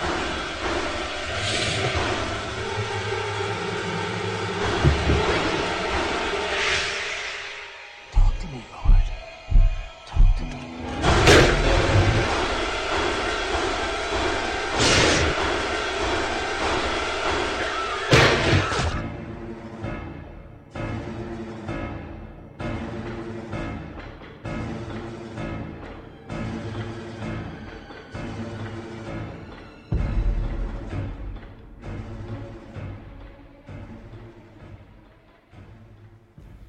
actually is getting a lot of coverage, podcasts, news sites, and everything else like that. So once, I mean, and it's too late. I actually read a few reviews of that in that type of thing, but and I was I tried to stay away from it, but no, this is getting a lot of praise on the internet. Oh yeah, I mean it's a lot of buzz. Kind of like Trick or Treat. I mean, we heard about this for a while it was in the like convention circuit, and I mean everybody's been waiting for this movie for a while. You know, and it's funny because I had never even heard about this until did this come out? Did this come in theaters? Well, I heard it had like a limited run, kind of like Antichrist, and this was around the same time as Antichrist. Oh, I hated Antichrist. I never saw that. Oh, you'll probably want to see it just because everybody will talk about it and be like, "What the crap?" And then you'll watch it and you'll be like, "Oh, that was stupid." But that's what happened to me. I'm like, I don't really want to watch this until I kept hearing about it and hearing about it. I'm like, damn it, I'm gonna want to watch this till I watch it. So I watched it. Now I don't care that I watched it. Anyway, no, but I think this has been. Getting a lot of obviously this is kind of an independent movie. It's been getting a lot of praise. It's actually directed by Ty West, who directed The Roost. Did you ever see The Roost? No, I heard it's pretty good though, and it has Tom Noonan also.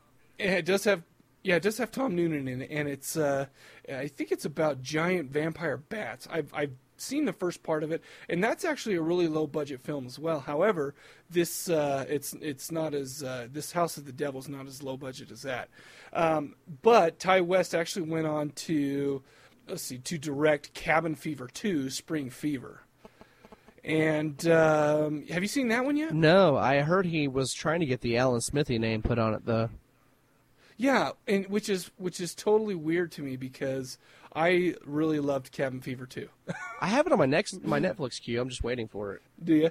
It was, and obviously it was actually a totally different kind of movie than House of the Devil, because that was fun and light, and it was gross, and it was, splatter here, sex and all sorts of weird stuff. But this was also written by Ty West, who also get some of the editing credits as well.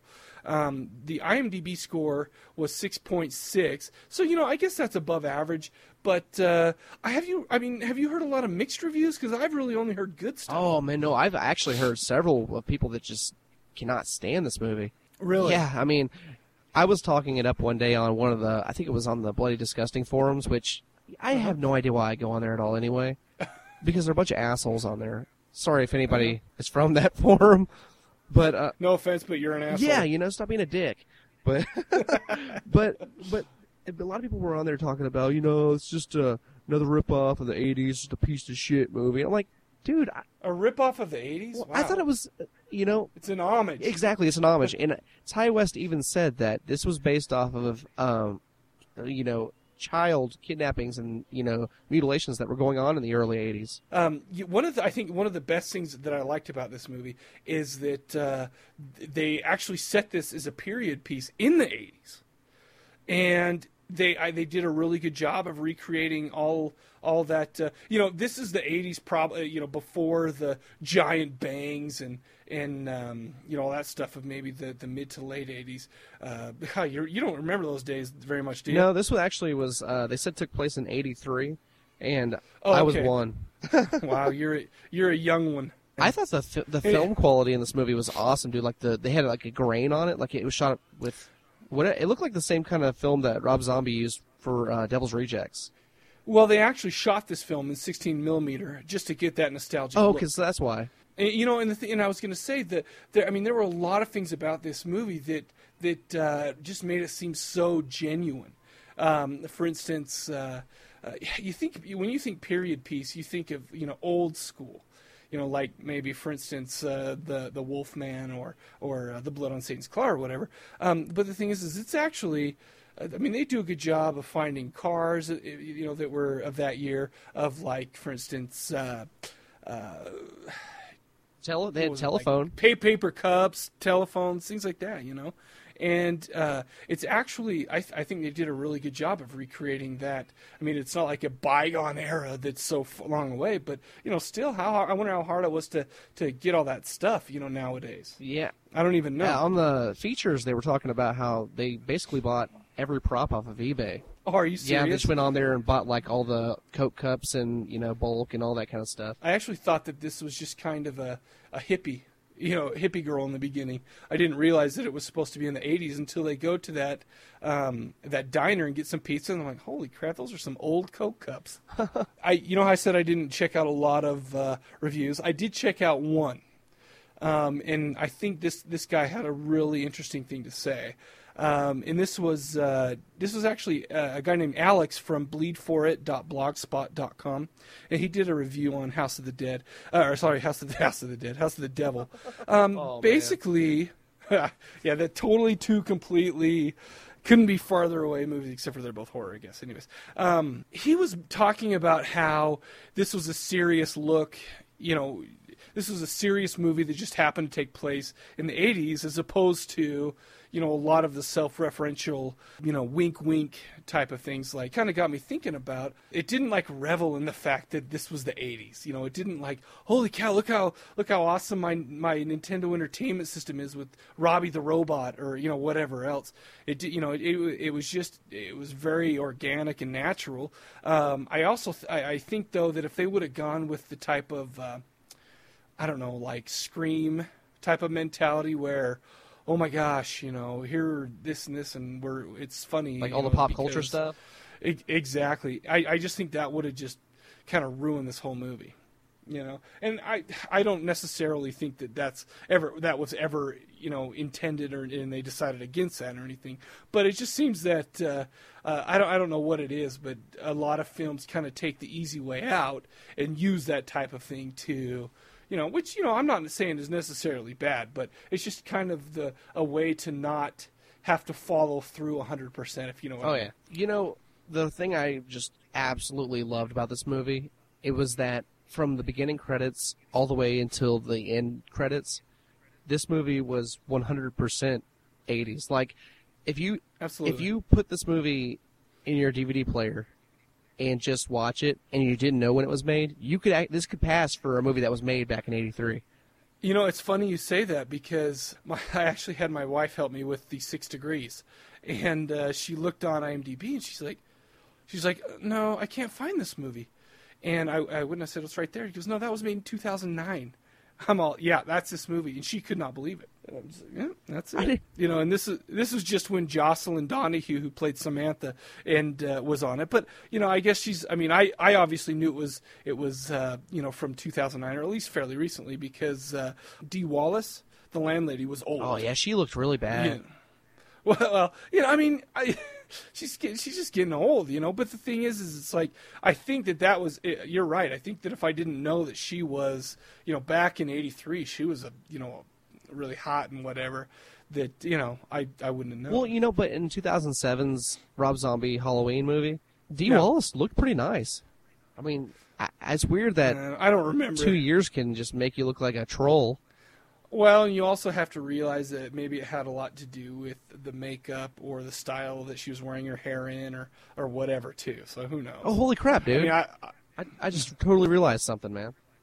What? I didn't do the 6 Degrees for the last one. Dude, what the fuck's going on in this episode? Dude, what the crap? You know what? Let's take a moment to go back, because I actually have a 6 Degrees as well. Yeah, I do too, and I'm sitting there, oh, man. Gosh. What? We're dropping the ball today, man. Hey, I'm going to chalk it up to the freaking lack of sleep this week. Okay, you know what? I give that to you. I just don't know if our listeners who have just become accustomed to such high quality on this podcast are going to buy it. Yeah, and we're not going to get any voicemails next week. Let's see. The 6 Degrees I had for the Sentinel, man, it was Gary Allen, who played Malcolm Stinnett. He was in the Hudsucker Proxy with Bruce Campbell. Wow. You just wasted Wow. Anyway, let's just go with that, because I got mine on like 3 steps. Anyways, back to House of the Devil. You know what I'm going to do? I'm going to go back and edit that in. Are you? No, I'm not. So that would be a lot of work. That's just too much work. So, okay, let's quit talking about how awesome it was in the 80s, and with the orange headphones and the giant ass tape player. That I can't believe she didn't like tip her over because she was wearing it on her belt. Let's see. Jocelyn Donahue played Samantha. I think that she had a very natural look, of the 80s and whatever. She really did, man. Am I just an idiot, and I can't fathom the fact that makeup and stuff like that is just good enough to make people look like this? But because you got to realize, you look at all the girls and stuff in like Friday the 13th. Some of them are really cute, but they weren't like freaking knockouts, like in some of the new remakes and stuff. They weren't like so pretty. It was distracting, Well, and I think Gray on the Dark Hours podcast had talked about this movie, and he'd said something about how this girl on her IMDb page looks completely different. She looks like Really? a young hot little girl, or not little girl, but hot young girl on there.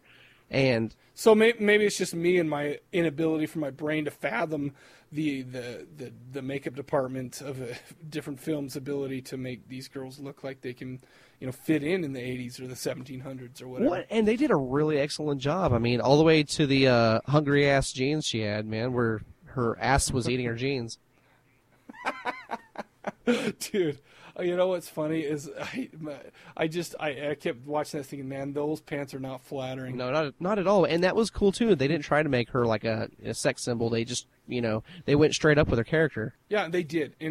This was even, like I said, I mean, she even had the feathered hair, which looked really natural. It didn't look dyed. It didn't look, anything like that. So. Hey, wasn't Hungry Ass a song from Dirty Dancing? I think, yeah. Hungry Ass. Oh, yeah, that was a song from that. Hungry, yeah, it was. That's what I'm saying. Tom Noonan played Mr. Omen. Tom Noonan, you will probably recognize from Manhunter. We mentioned The Roost, Eight-Legged Freaks, RoboCop 2 as Kane. I think it was Kane. Was it Kane? And Monster Squad. I just couldn't remember the guy's name.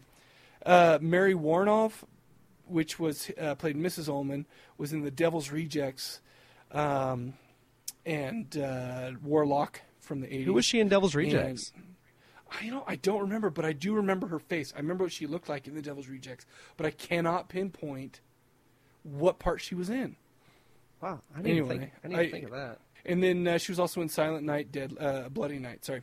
Greta Gerwig played Megan. A.J. Bowen played Victor Ullman.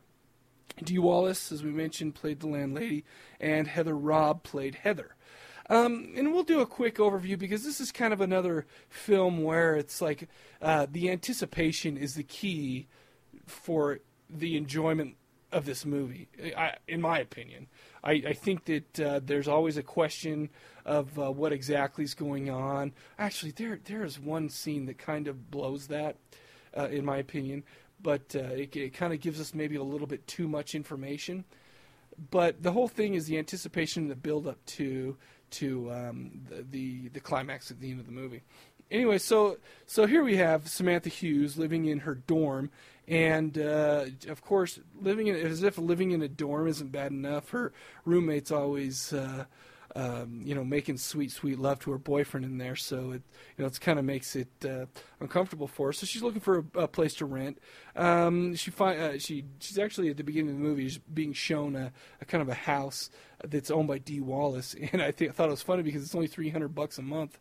I'm like, oh damn! It's like a 3-story house. I know. I need to move myself into a $300 a month.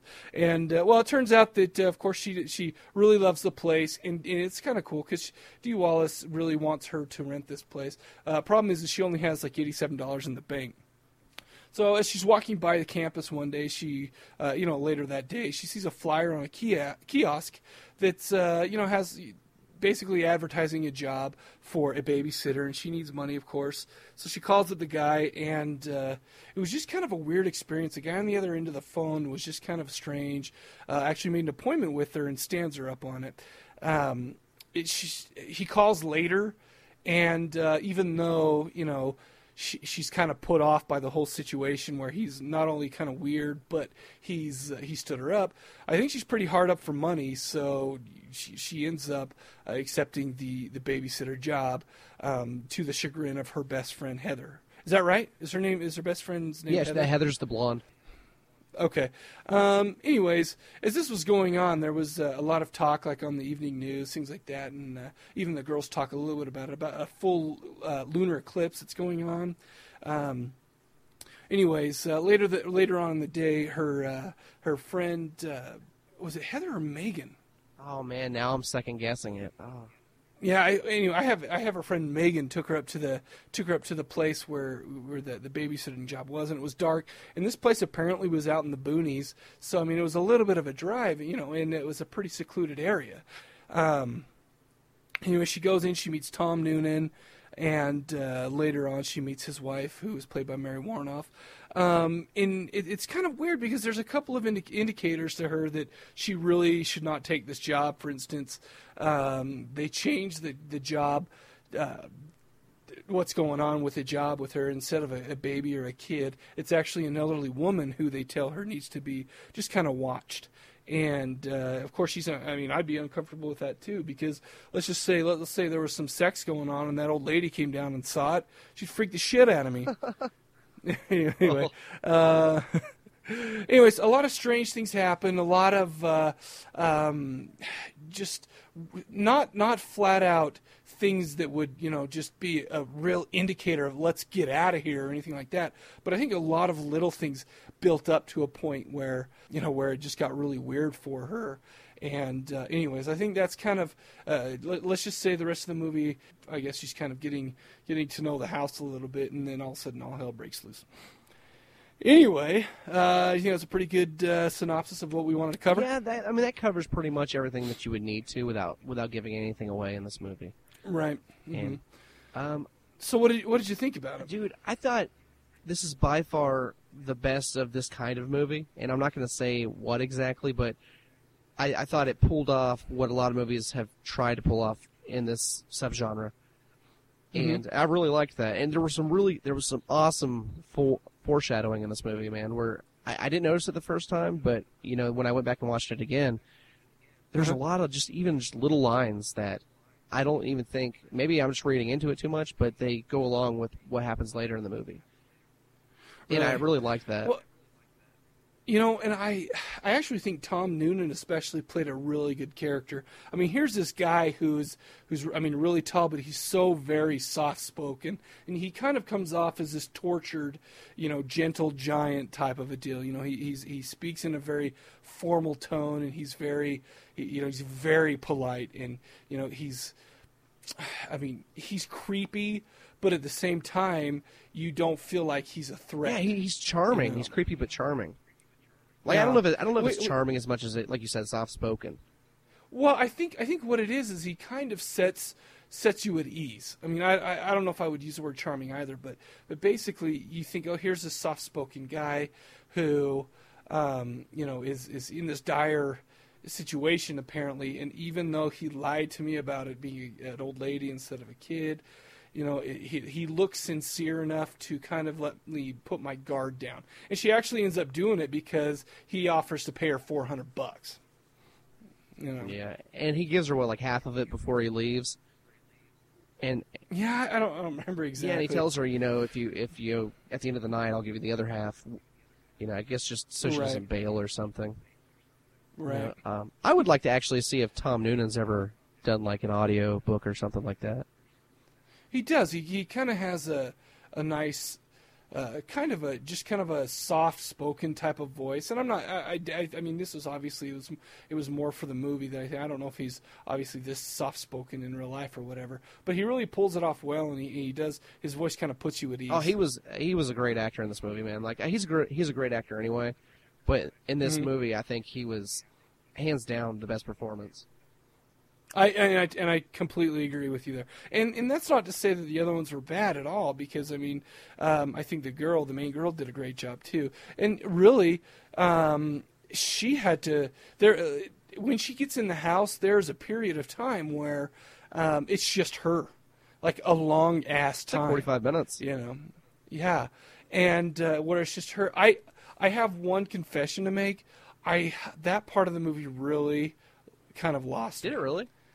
Yeah, I mean, it got to a point where I was, where she was, going back and forth, checking out the house, kind of doing some exploring, and then she turns on her Walkman to the fix. Oh yeah. And danced around a little, and I was just like, I mean, I don't.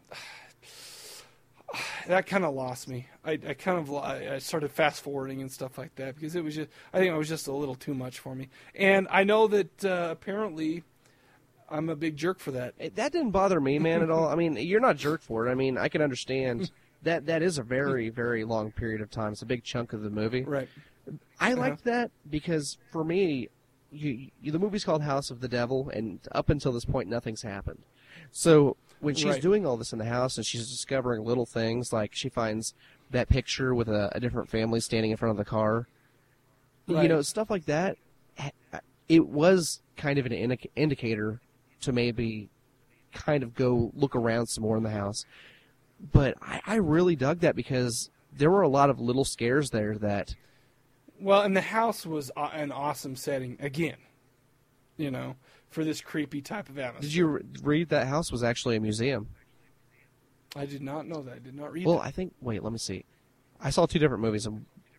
This house was it was a museum, and what happened was, am I like an antiques museum or something? I may be completely off. That may have been another movie. It was either a lady who does art's house or something like that. But anyways, she would only allow them to shoot at night. Oh, yeah, really? Because I guess they didn't want light damaging. That doesn't make sense either. I don't know, something like that. There's something about she didn't want a bunch of people in her house during the day or something. Maybe I wouldn't want a bunch of people in my house anyway. It could have been because of operating hours. Maybe that's when she had all the Johns over. I don't know, man. I don't know how hookers run their shit. Well, even though you say that, I'm not going to believe Yeah. it. One thing about this is I think it really went for kind of the Hitchcock vibe. I just don't think that, obviously, I don't think that the tension for me, because it got really, it was really kind of tense and weird and kind of foreboding until Tom Noonan left. There were a few scenes, for instance, what happens in the graveyard and, a couple other weird little things like that. And, some strange things about a pizza that she orders. Anyways, but, it's like, it wasn't handled with the same master's touch as Hitchcock would have probably handled this. And I think that it had some momentum going, albeit it still was a slow burn. It had some momentum going, but it really just lost me in the middle. And I know that a lot of people are going to disagree with me there. I know. It makes sense. I really enjoyed this movie a lot, but I can see that. I've heard a lot of people say that it was just a boring movie, and I don't know if maybe you have to put yourself in the mind frame to watch something that's slow up until the last 10 minutes. And the problem is I kind of felt like I could. I kind of felt like I was right along with her until that part. Until she started dancing. Well, that really was the icing of the shit cake for me. and I don't mean this movie was shitty, but it was, so kind of slow, boring, slow. And then she does that, and I'm just like, ugh. I did not like that. And also I think there was one mistake that was made where here we are still not knowing what's going on, and then they kind of give they give us as the audience a glimpse of what's going on, but she doesn't see what's going on, and they still kind of keep going with the slow stuff, Because do you know what I'm talking about? Yeah, and because right at that point, I'm like, sweet, let's get on with the killing, or not really, but let's get this show on the road. It was kind of a split shot of Yeah. That scene, it didn't really bother me, but I agree that if they had left it out, it still would have been just as suspenseful. Well, and I think that it wouldn't have kind of left that longing in me. Whereas I was kind of going along with it, and then I saw it, and I'm like, oh, sweet, here it comes. And it didn't come for a while. Oh, that was really nasty. I was going to say something. I can't remember now, man. Thanks, dude. Yeah, that knocked it right out of your brain. No, it didn't take too much longer after that scene. It was probably a good 15, 20 minutes away. But there were a lot of things that happened that were just... And she got to the point where... She did call 911 because she didn't know what to do and things weren't making sense. And you can almost put yourself there. This is a girl who's desperate for money, and she has to have a certain amount of money in the next few days. So she puts herself in a situation that may be not the best situation for a young girl. Yeah, she starts hooking. No. But no, I agree with you. And the thing is I totally get your point. I'm not going to sit here and argue with you to get you to succumb to my point of view, because I can totally see the other side of the coin, And so it's, not that I would argue with anybody till they see my point of view, anyways. And as far as horror movies are concerned, but I think this just has a lot to do with not necessarily personal taste, because I honestly don't mind a slow burn movie. I don't know. I guess I really can't explain my, not necessarily disdain, but my one way or the other. I was just kind of hoping this movie would get a move on. Yeah, that's the most common complaint with this movie.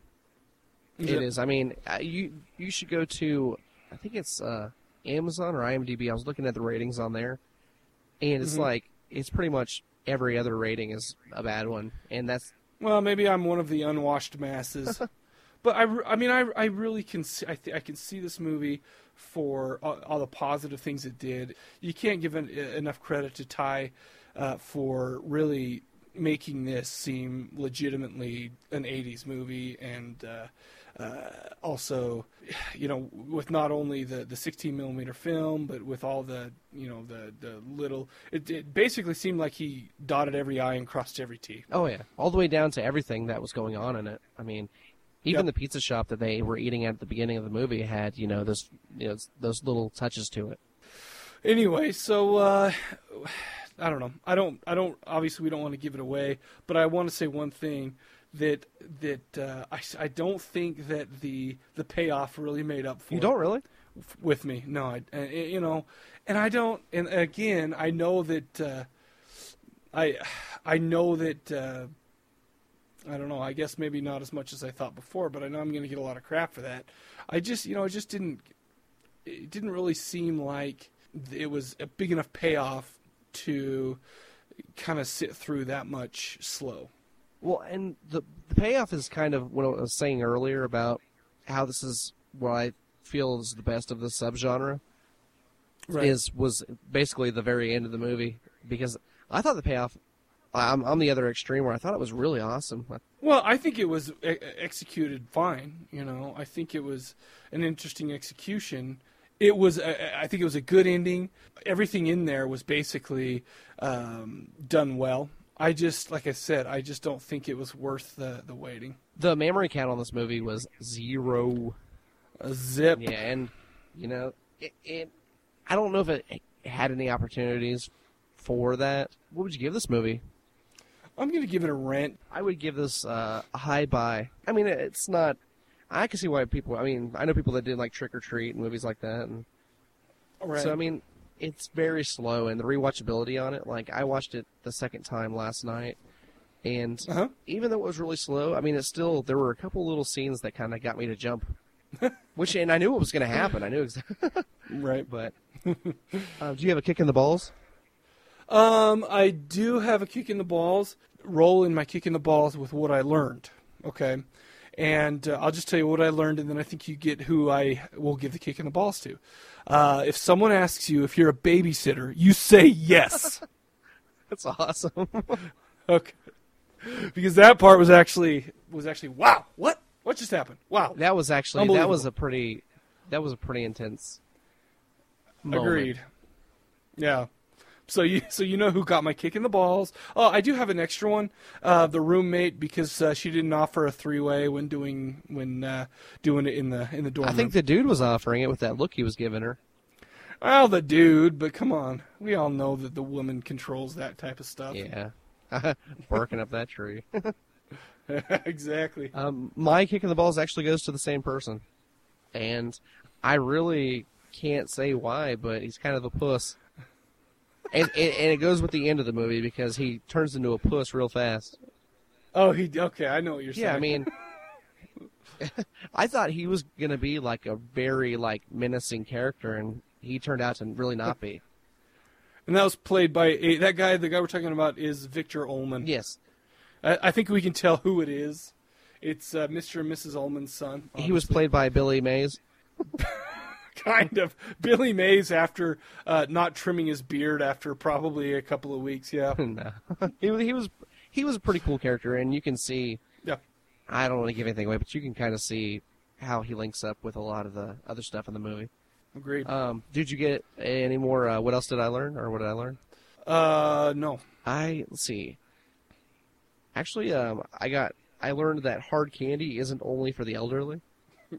Yeah, that was actually a funny little scene, too. It wasn't like funny, haha, let's take you out of the movie. It was funny, like, because, she, basically, her friend comes over, and her friend's kind of a loudmouth. She starts taking, little candies and things like that, and, of course, there's one that's really gross. It was funny. I mean, and like I said, that was still to the point where I was enjoying the movie. Well, she takes a handful of those candies, too, man. And puts it in her purse. Yeah. And they look gross, dude. I learned that turning all the faucets on not only helps you pee, but it also helps it helps the tears flow. Yes, it does. She started bawling, dude. She went into the bathroom and turned on every faucet and started crying. Oh, nice. Did you get it? Who else said that? No, I did not. Gosh dang, you're pulling out a lot of my. I think I forgot to do that. I just forget to think about that while I'm watching the movies. Because Sam always did that. Here, I got one, man. Let's hear it. I promise to make this as painless for you as possible. That's what Tom Cruise's wives have all told him right before sex. Right. That poor Tom. Oh, yeah, poor guy. Poor little guy. He's like 3 feet tall. Anyway. He gets all these hot women and he wants nothing to do with them. He was one of the freaks in the Sentinel. Anyway, so is that all we got? Yeah, man, I think that's everything for that. Oh, I have a 6 degrees. Oh, shit.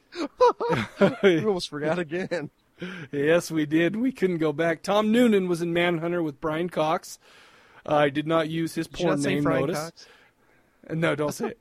You're too late. Who was in For Love of the Game with Kelly Preston, who was in Sky High with Bruce. He was in Sky High?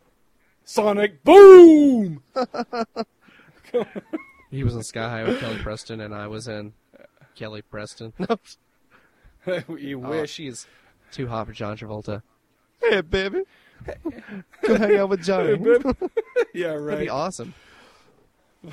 Fly her out to OKC. All right, is there anything else you No, got? that's it, man. All right, so now that everybody can tell that we've got the voicemails working for us, want to go ahead and throw that number out. It's 206-339-2730, 206-339-2730. We expect a bunch of voicemails. No, I'm just teasing. Also, you can get a hold of us. Email Mike at cadaverlab.com. Email Johnny at cadaverlab.com. And let's pimp your thing, man. Go over to Kruger Nation. What is it? What's the URL? It's youtube.com/user/Kruger Nation. There you go. I promise I will put a new video up. See Ricky Schroeder as in the flesh. Hey, man, you know what? We got silver spoons and silver bullets. Oh, that should be your new motto for the show. Anyway, so is that all we got for this episode? Yeah, man. All right, so if that's it, we will see you. Cheers.